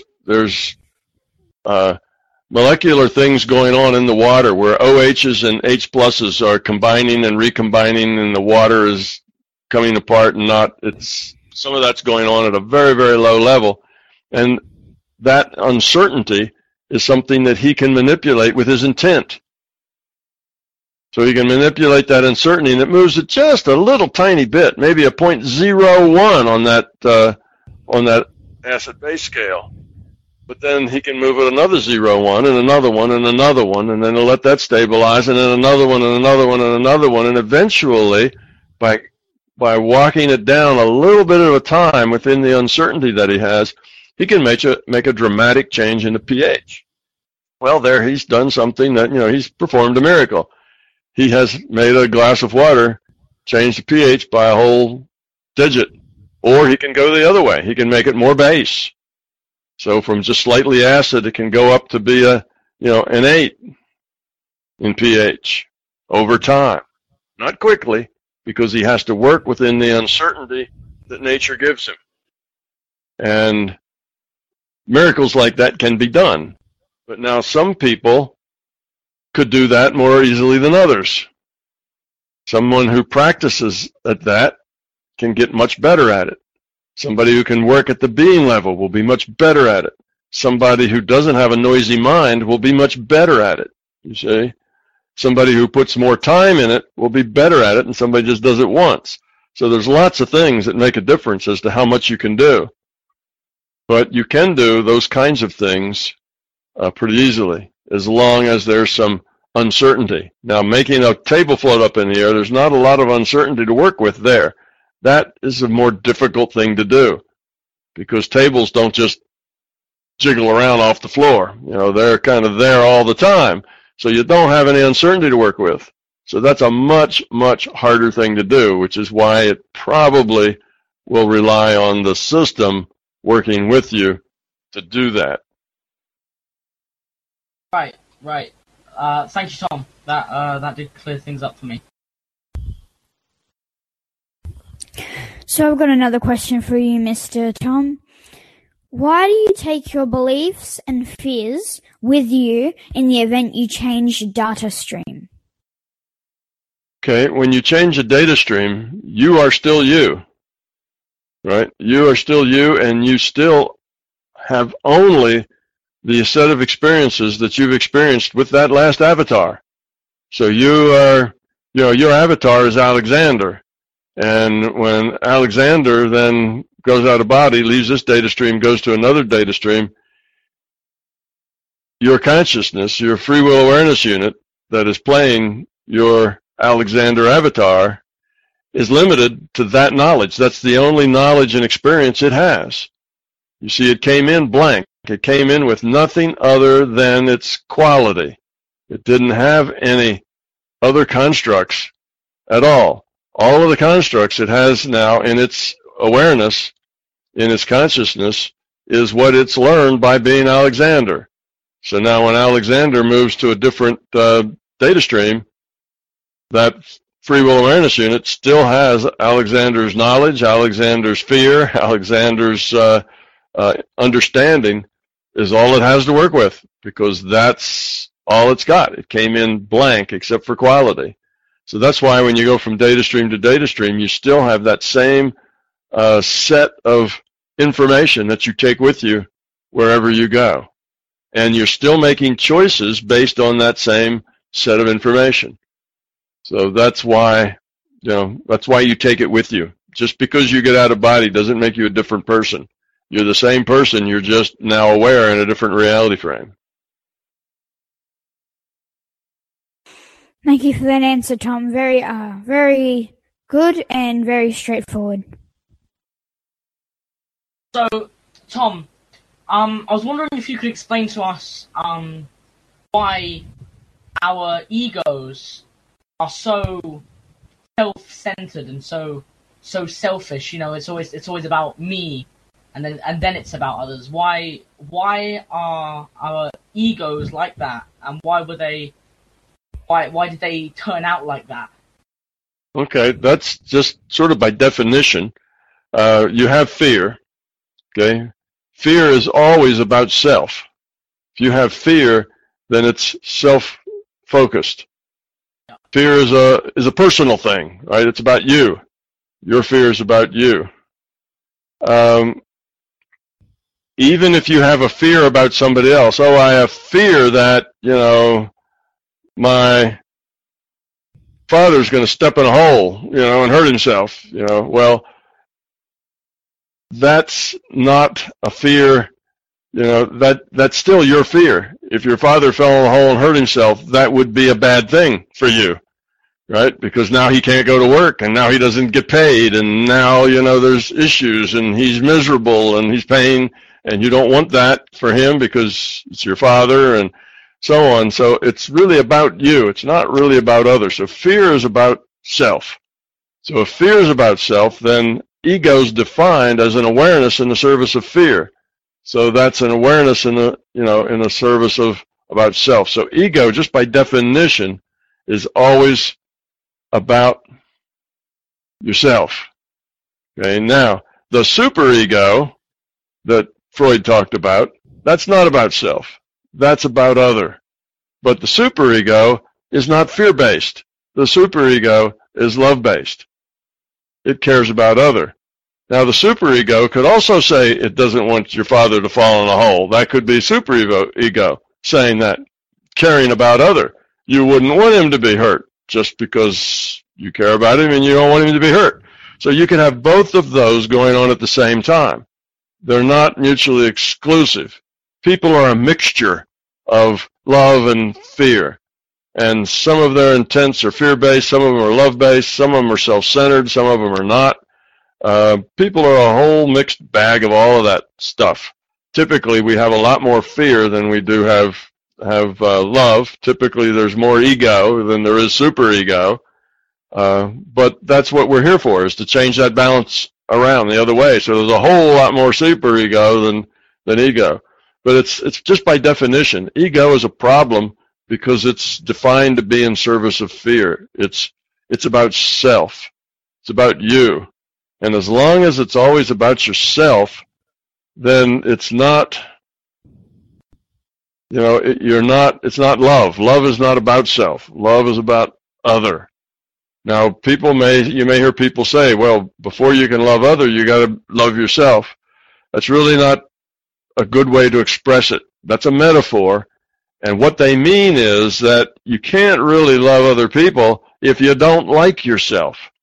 If you really think that you're an awful person, then you don't have much to give because you don't feel like there's anything of value to give there. It makes it so you don't reach out to people. You don't give much to people because you don't feel like you've got anything that's worthy. You feel if you reached out to give to people, they just spurn you or push you away because you're so, much nothing. So when you feel that way about yourself, you can't have good relationships. So what they mean when they say love yourself is a good thing, it's necessary, what they really mean is you have to not dislike yourself. That negativity and disliking yourself is your fear. So another way of expressing that thing about you have to love yourself before you can love others is you have to not have so much fear that you are consumed by your fear to the point that, there's you don't have really much capability or much capacity to love because you're so fear-based. And that is a good idea. But the idea of loving yourself, that is not a good idea. If you really love yourself, well, there's a psychiatric, designation for loving yourself. That's not a good thing. Disliking yourself is not a good thing. Being fearful is not a good thing. But loving is always a good thing. So ego is just negative because it's fear-based for almost everyone, because most of us are dominated by our fears. Now, let's say you're a person who doesn't have any fear. You're just a being of love. You've become love. You have a very, very low entropy consciousness, very high quality. You still have a sense of self. You still know who you are. It's not like suddenly you have amnesia, and don't have any self-identity anymore. Of course you have a sense of self, but that's awareness in the service of love. Your sense of self isn't about making sure that you get what you want. Your sense of self is, I can help other people, not I can get what I want. So it's not this idea of having a self-awareness that's the problem. Self-awareness is just fine. It's ego, awareness in the service of fear, that's the problem, not self-awareness. Self-awareness is necessary. If you're not self-aware, you're not conscious. So self-awareness is a good thing. But when we're dominated by fear, that self-awareness comes out as ego. You see? When we're not dominated by fear, that self-awareness comes out as superego. It comes out as love, as caring about other people. Right. Thanks for that, Tom. I was also going to ask you, why is it that sort of younger people, majority of younger people, should I say, why is it that they're almost fueled, filled with ego and fear? Is there some sort of reason for that? Yes, there is a reason for that. When you begin this world, when your free will awareness unit first, kind of wakes up with a new avatar, well, that little infant is aware only of what it can sense and what it can understand, which isn't much at all.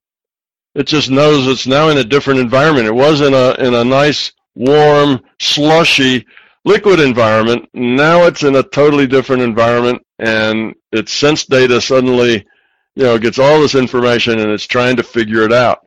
Well, if you start there, you're entirely self-focused. You don't know anything about other yet.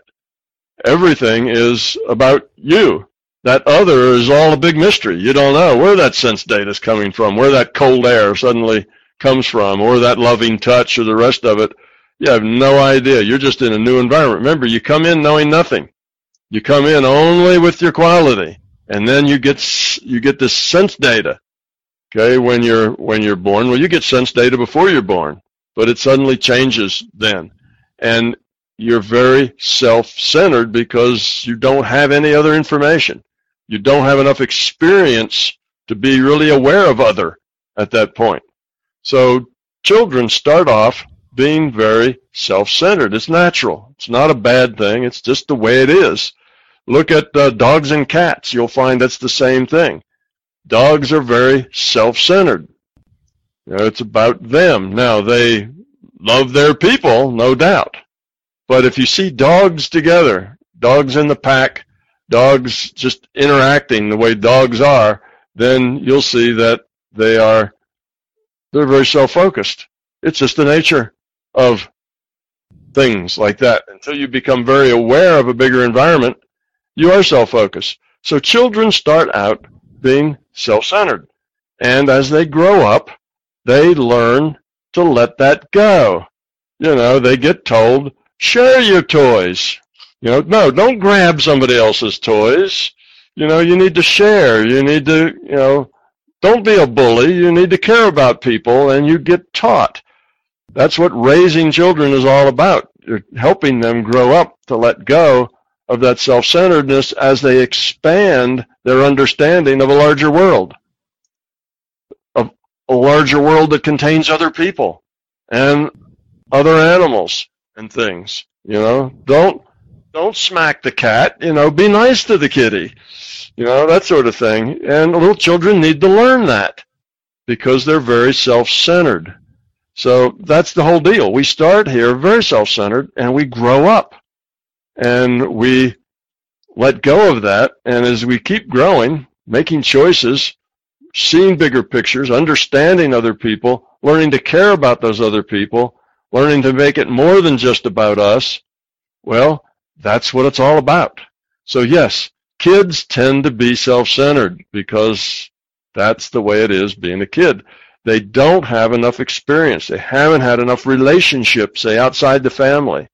All right, let's say you grow up and now you're 22 and you just graduated from college, you get married and your wife has a child. Well, now you've got a whole set of different responsibilities. You got a woman to take care of and a child to take care of. Suddenly being self-centered doesn't work very well anymore because you've got all of these other things that demand your attention and your time and your resources that you have to give. Whether it feels good or not, you have to give. Whether it hurts or not, whether it's 2 jobs or not, you have to make that work.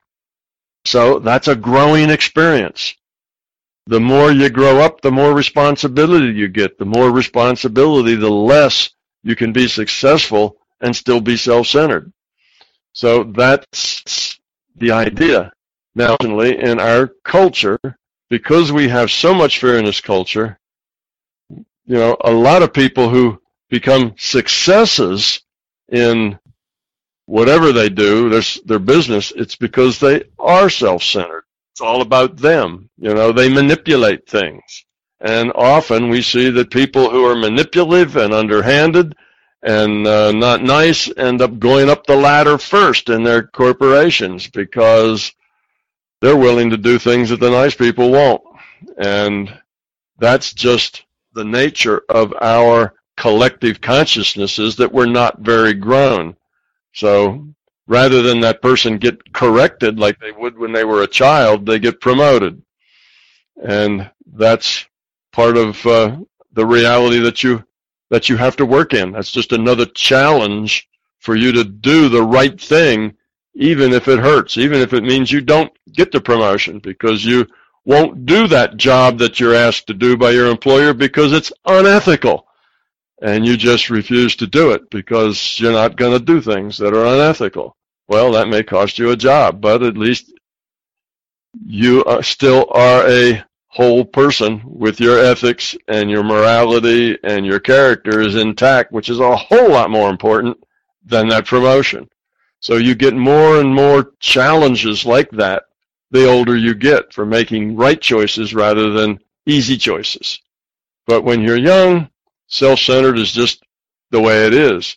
It's very rare for somebody like you two to be interested in the nature of reality. You see, you probably don't have a lot of friends at school that say, hey, let's have a discussion about the nature of reality and, how things work and reality systems and whether or not this is a virtual reality. Mostly the other kids are going to look at you and say, you're weird.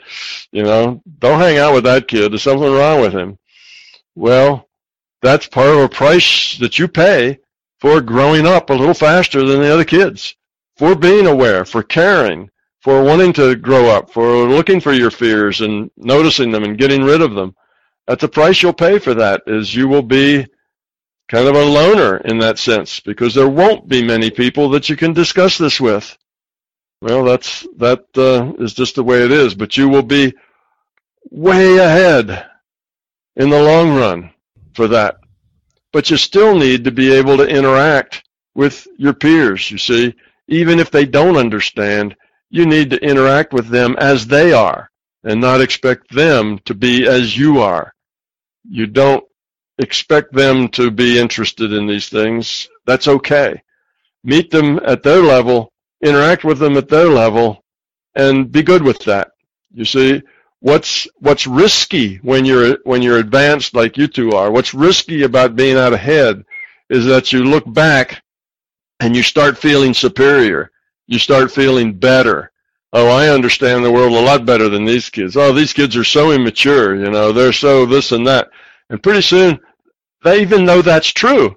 They are less mature than you. They do know a lot less about what's going on in the world than you do. Though that's true, you just have to accept that as the fact the way it is and not turn that into, I'm better.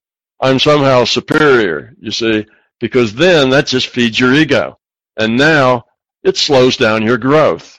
So that's the risk of kind of growing up faster than your peers, is not to get caught in the trap of seeing yourself as superior to your peers, but just see yourself as different to your peers. Not superior, just different. And this difference is really great. This difference will help you all through your life. It'll make everything in your life work better, and that will be fine. Right now, it leaves you maybe a little lonely in the sense that you just can't talk to a whole lot of people about these subjects, and that means that your close friends are not but so close because they're really not interested. But you'll run into a friend now and again that will be interested, and you'll find people who are growing up like you are that you can talk to. It's just that there's not as many of them. But always be cautious not to fall into the ego trap of being superior. Rather, just be different. See, all of us are on our own path. You've got a path that's going to go someplace that probably these other kids aren't going to go. And it's going to unfold right in front of you, one step at a time. And as long as you see that you're just different, and this is my path, so I'll walk down it, you'll be fine.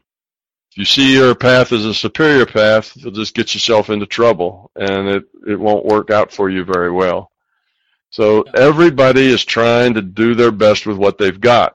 Well, what most people have got is a whole lot of fear, a whole lot of ego, and a whole lot of beliefs. That's what most people got, and they're trying to do the best they can with that, you see. So they're making their choices, but to you, those choices often seem immature or silly and this sort of thing. You just don't see why it would be so much fun to string a whole lot of toilet paper around, somebody's front porch, whereas maybe all your friends think that would just really be a hoot.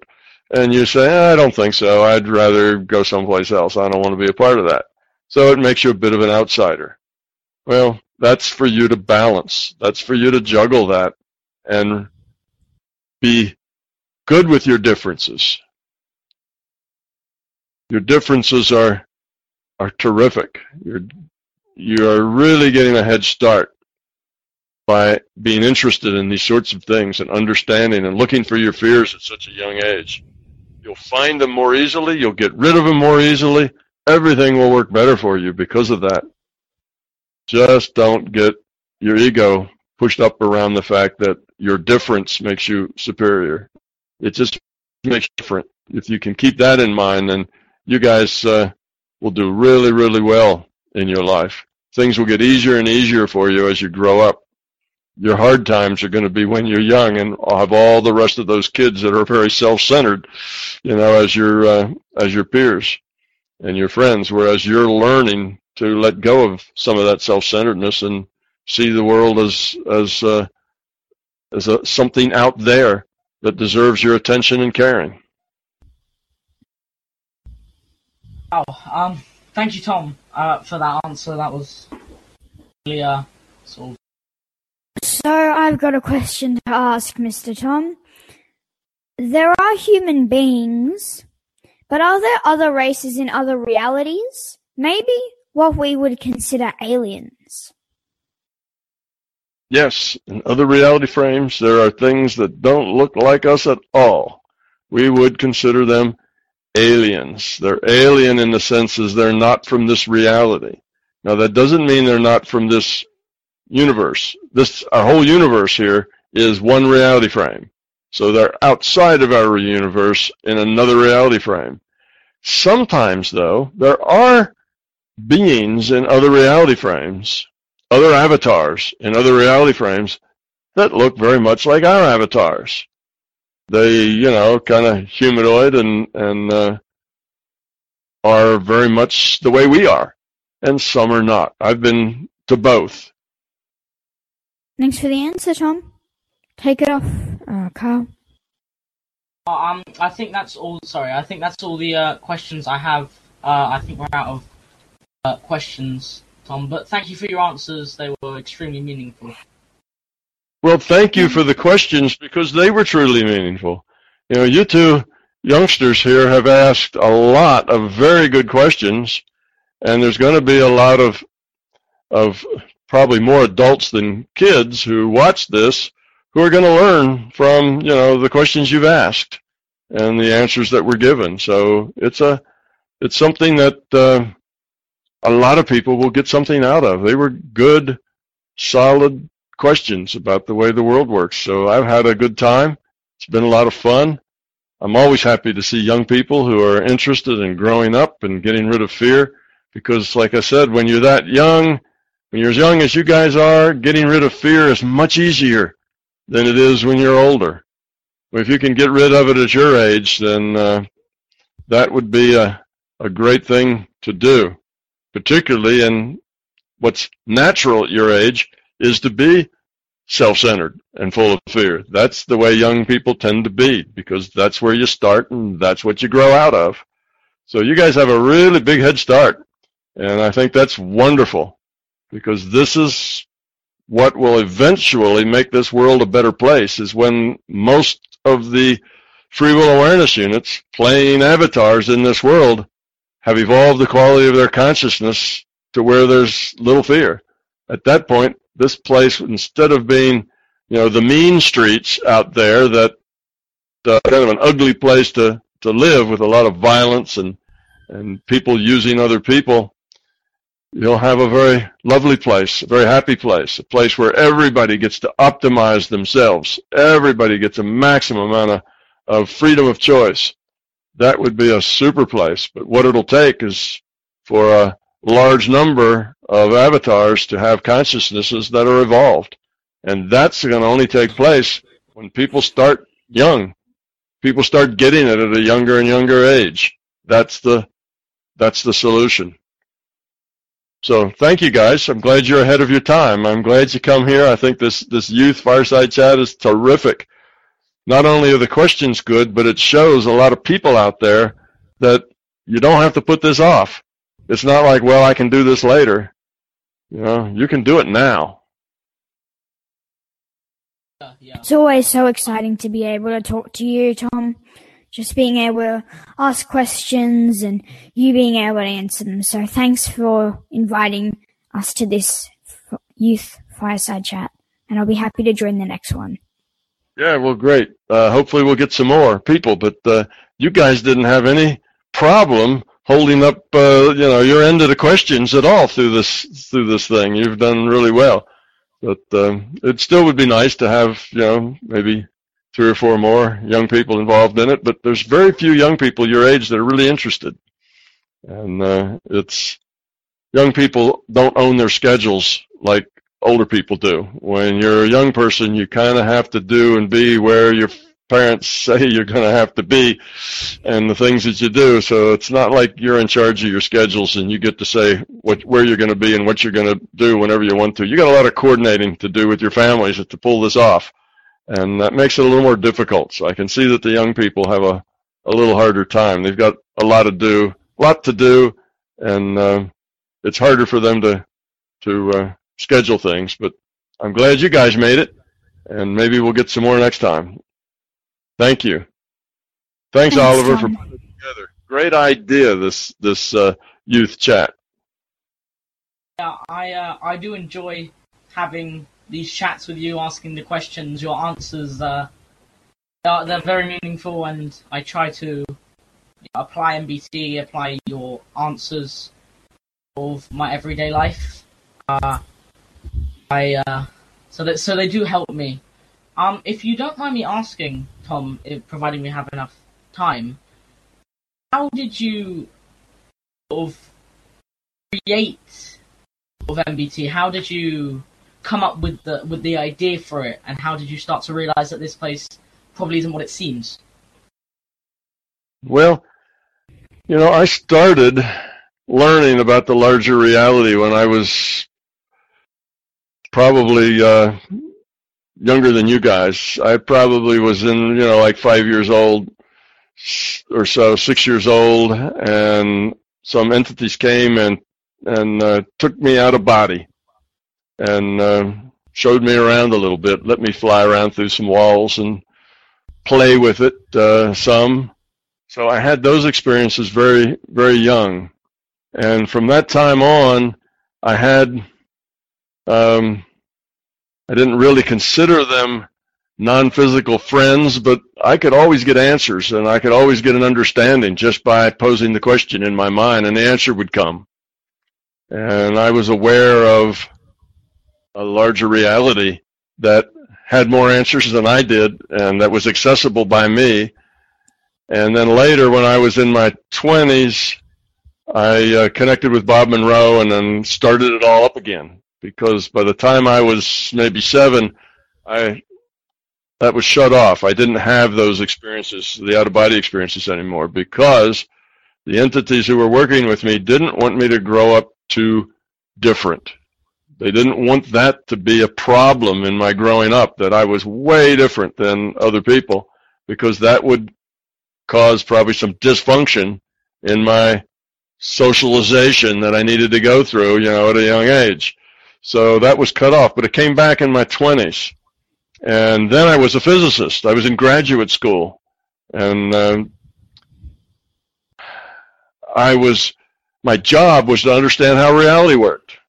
And as all those things came back to me as I started working with Bob Monroe, I wanted to put them into a context, a model, something that would explain all the things that I experienced out of the side of this reality and inside this reality. I wanted to merge my physics with my out-of-body trips. So I just focused on that and trying to understand it, trying to do some science, trying to do some physics while I was out of body to understand how things worked. Change a variable and do it again, change a variable and do it again, just that sort of thing. And eventually, somebody asked me, how does everything work?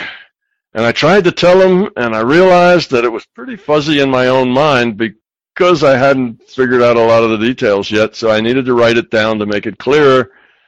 And then, to my surprise, one day it became almost big enough for a book. And then 4 or 5 years after that, I realized it was way too much for a book, and I needed to break it into pieces, and then it was 3 books. So it grows. And as I developed this stuff, answers came. And I figured things out as I'd get to logical points where I didn't know how to get from A to B logically. And then I'd find a logical bridge. I'd think about it, and I'd try to work it out. What were all the possibilities? But by then, of course, I was working in a career as a physicist, so thinking analytically and logical process was what I do for a living. So I applied all that to it, and eventually it just worked out. And then I found out I not only had a theory of consciousness, I had a better theory of physics, too. And it just, one thing leads to the next to the next. So that's the way it is. There's really not a plan. You don't wake up one day and write a book because, you had it in a dream. It's something that just happens as it happens. Yeah. I find the possibility of this place being not what it seems to be, something that's not really properly physical. I find that possibility, just the mere possibility of it, I find it just amazing. Because, you've grown up in a place where in schools you're taught, things are made out of molecules and this and that, science stuff, and all of that's objective. So you're even taught in schools as you grow up that this place is physical. And right. I think when you are introduced to something like MBT, that radically changes what you were taught, I think a lot of people tend to not be ready to hear something like that because they've grown up in it, and so right. I think for some people it can be a little bit hard to accept it as a possibility. But I like how you give answers and things like that, but you don't necessarily say that what you say is fact. You give people the opportunity to go and research for themselves, and I think that's what I respect about you. Yeah, well, I don't want to just lay on another layer of belief on top of whatever beliefs you already have. That wouldn't be very helpful to you at all. So you have to always be skeptical of everything. But you live in a world where there are a lot of believers with a lot of beliefs in material process, and there is a rule set. And a lot of the things that science says are things that do happen because that's the way the rule set works. The rule set, defines those kinds of relationships. So indeed, what science is often telling you is the way the rule set works. It's just not a material thing, as they say. It's it's a virtual thing. So both of those reality frames can be you can have both of them. You can have that physical viewpoint, which is this is how the rule set works, and then you can have that non-physical viewpoint. The larger reality is a virtual reality based on a rule set. So they're not really fundamentally incompatible. It's just that the physical, the objective set that's looking at the rule set, that's just a subset. That's just one part of something that's a lot bigger. You see, there is this piece of our reality that appears to be objective to us because the uncertainty is small. And that's where science works. But that's just one small piece of a much bigger pie. That's one small piece of a much bigger life. Most of the rich part of our lives, the parts that are really most important to us, are all subjective relationships, really important for us and our growing up. It's mostly all subjective. The big things in our life are subjective. So you see that there is this small chunk of our life that's objective, and it follows a rule set. There are rules, and science tries to find out what these rules are. And that's a good thing. It's not that science is wrong. It's just that science is limited to a subset of a bigger picture, is the way to look at it. So it's better to see the big picture because then you can understand a lot more than just that objective part. You can understand all the rest of it, which turns out to be, for most people, the more important part. Yeah, I do agree. Sometimes, I hope we're not running too over. I hope I'm not taking up too much of your time. But obviously, when I'm at school or something like that, I sort of feel a bit of a bit different.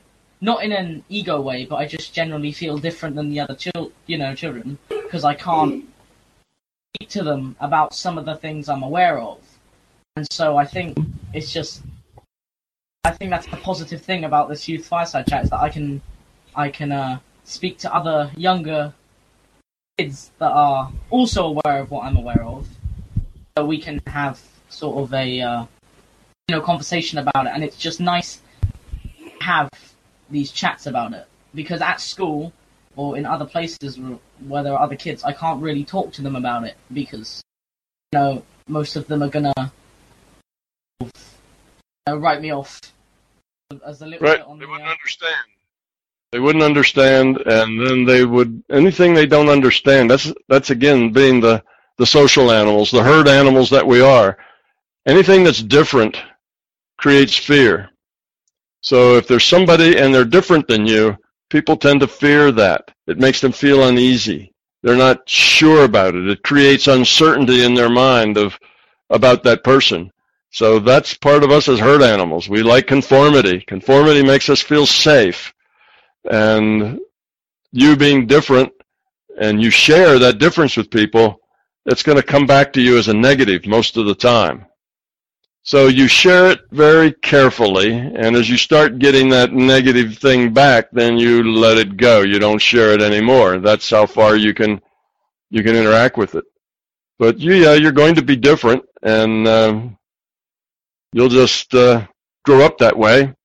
It'll not be it's not going to be that hard a thing. I did that my whole life. I was kind of on my own, different. I didn't really feel that connected socially to people my age because I was thinking bigger thoughts and things that nobody else was interested in. But it's not really a bad thing. But it is a price you pay for being aware. The more aware you are, then you have to realize that you're with other people who aren't so aware, and you have to treat them with respect, too. Because they're doing, like I say, the best they can with what they've got. And you have to respect them just being as they are. Yeah. It sort of amazes me, really, because, when people I introduced to the idea of MBT, you think they react, curiously. Some people do. But it's like the majority of people don't understand why they reject it without, sort of doing research. Because at the end of the day, for me at least, in my opinion, the mere, the possibility that this place isn't real, in quotes, isn't what it seems. It was just so intriguing to me. I had to, more research, and I'm a little bit confused because people, surely you're introduced to something like MBT, surely, you'd be curious about it, but it seems to be like opposite, and it just confuses me as to why. Yeah, well, that's, it's going to be that way. They're just not ready for it yet. They're not interested in it. And, you can always approach this subject, Kyle, in a way that isn't personal. You can just talk about virtual reality and virtual reality games. And wouldn't it be interesting to think of this place as a virtual reality? And how would we know the difference? And people would, so you can talk in that kind of a general way and find that people will talk with you that way. Then if you get personal and say, I think it's a virtual reality, and then suddenly, you're the odd man out, and it changes the conversation. So talk about it in general context rather than a personal context, and you'll find people will be more interested, particularly kids that play a lot of virtual reality games, particularly kids that are playing No Man's Sky and virtual reality games that are really very, realistic in the sense that they're done very much the way this reality's done. And, it could challenge them a little bit. Well, if this, was a virtual reality, how could you tell? And they'd say something obvious like, well, if it's a virtual reality, I could do anything I wanted. And you'd say, no, you couldn't. Can your elf do anything, you want? No, your elf can only do the things that your elf's allowed to do. You can't make it fly. You can't make it do things that you want. So you could, play devil's advocate some and not make it a personal thing. It might help. Yeah. I do, I was at school the other day, and people were talking about religion and God, and someone said to someone, what if God exists? And he responded with, well, what if this place we're in a computer? And I remember thinking then, you have no idea how right you are, but obviously I couldn't say anything about it because, like you said, I'd be the odd one out and things like that, and I find it sort of a shame that you can't speak openly about it. But I guess, like you said, it's the way, people aren't ready to hear it. They're fearful of it. Well, you can try it. You can try it out. Just don't push it further than seems reasonable. When somebody makes a comment, we're living in a computer reality, you could say, yeah, that's an interesting idea. I've thought about that too. And then wait and see what they say. So just don't take it any further than people are willing to go. Don't push them past their comfort point. But you could talk. Maybe there's another person like you that really would like to talk to somebody, but they are afraid to talk. So you can talk about the subjects. Just don't take them any further than the other people are willing to go with it, and keep it non-personal. Yeah. Anyway, it's just something you guys will have to learn to live with. It's, you know, you are different. There's not that many kids that are interested in, at your age, in My Big Toe and larger realities and you know, how the world works. That's uncommon.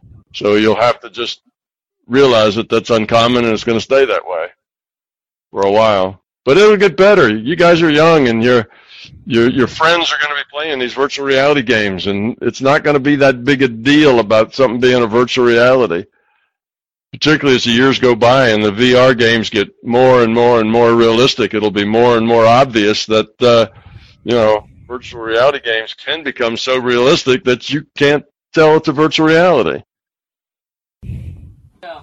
Yeah. Well, thank you for answering all of our questions, Tom. I hope we didn't take up too much of your time, but your answers, they were very interesting, very meaningful to me. So I'll definitely try to apply them. Okay, well, you're welcome, guys. It's good. We'll do this again sometime. Oliver will schedule another one, and we will try to get a few more people. But shoot, we did fine just with the two of you. So I think it was all a great success. So I do need to go now because I have 2 grandkids that have just gotten in the house, and I'm surprised we haven't heard them yet. They tend to be a little on the noisy side, but they're like 5 years old. 2 5-year-old boys, and you know, boys love noise. So. Yeah. Okay. See you later. There's the hand. Later. Bye, Tom. Yeah, Merry Christmas. Yep. So long. Merry Christmas to all of you. Bye, Tom. So long.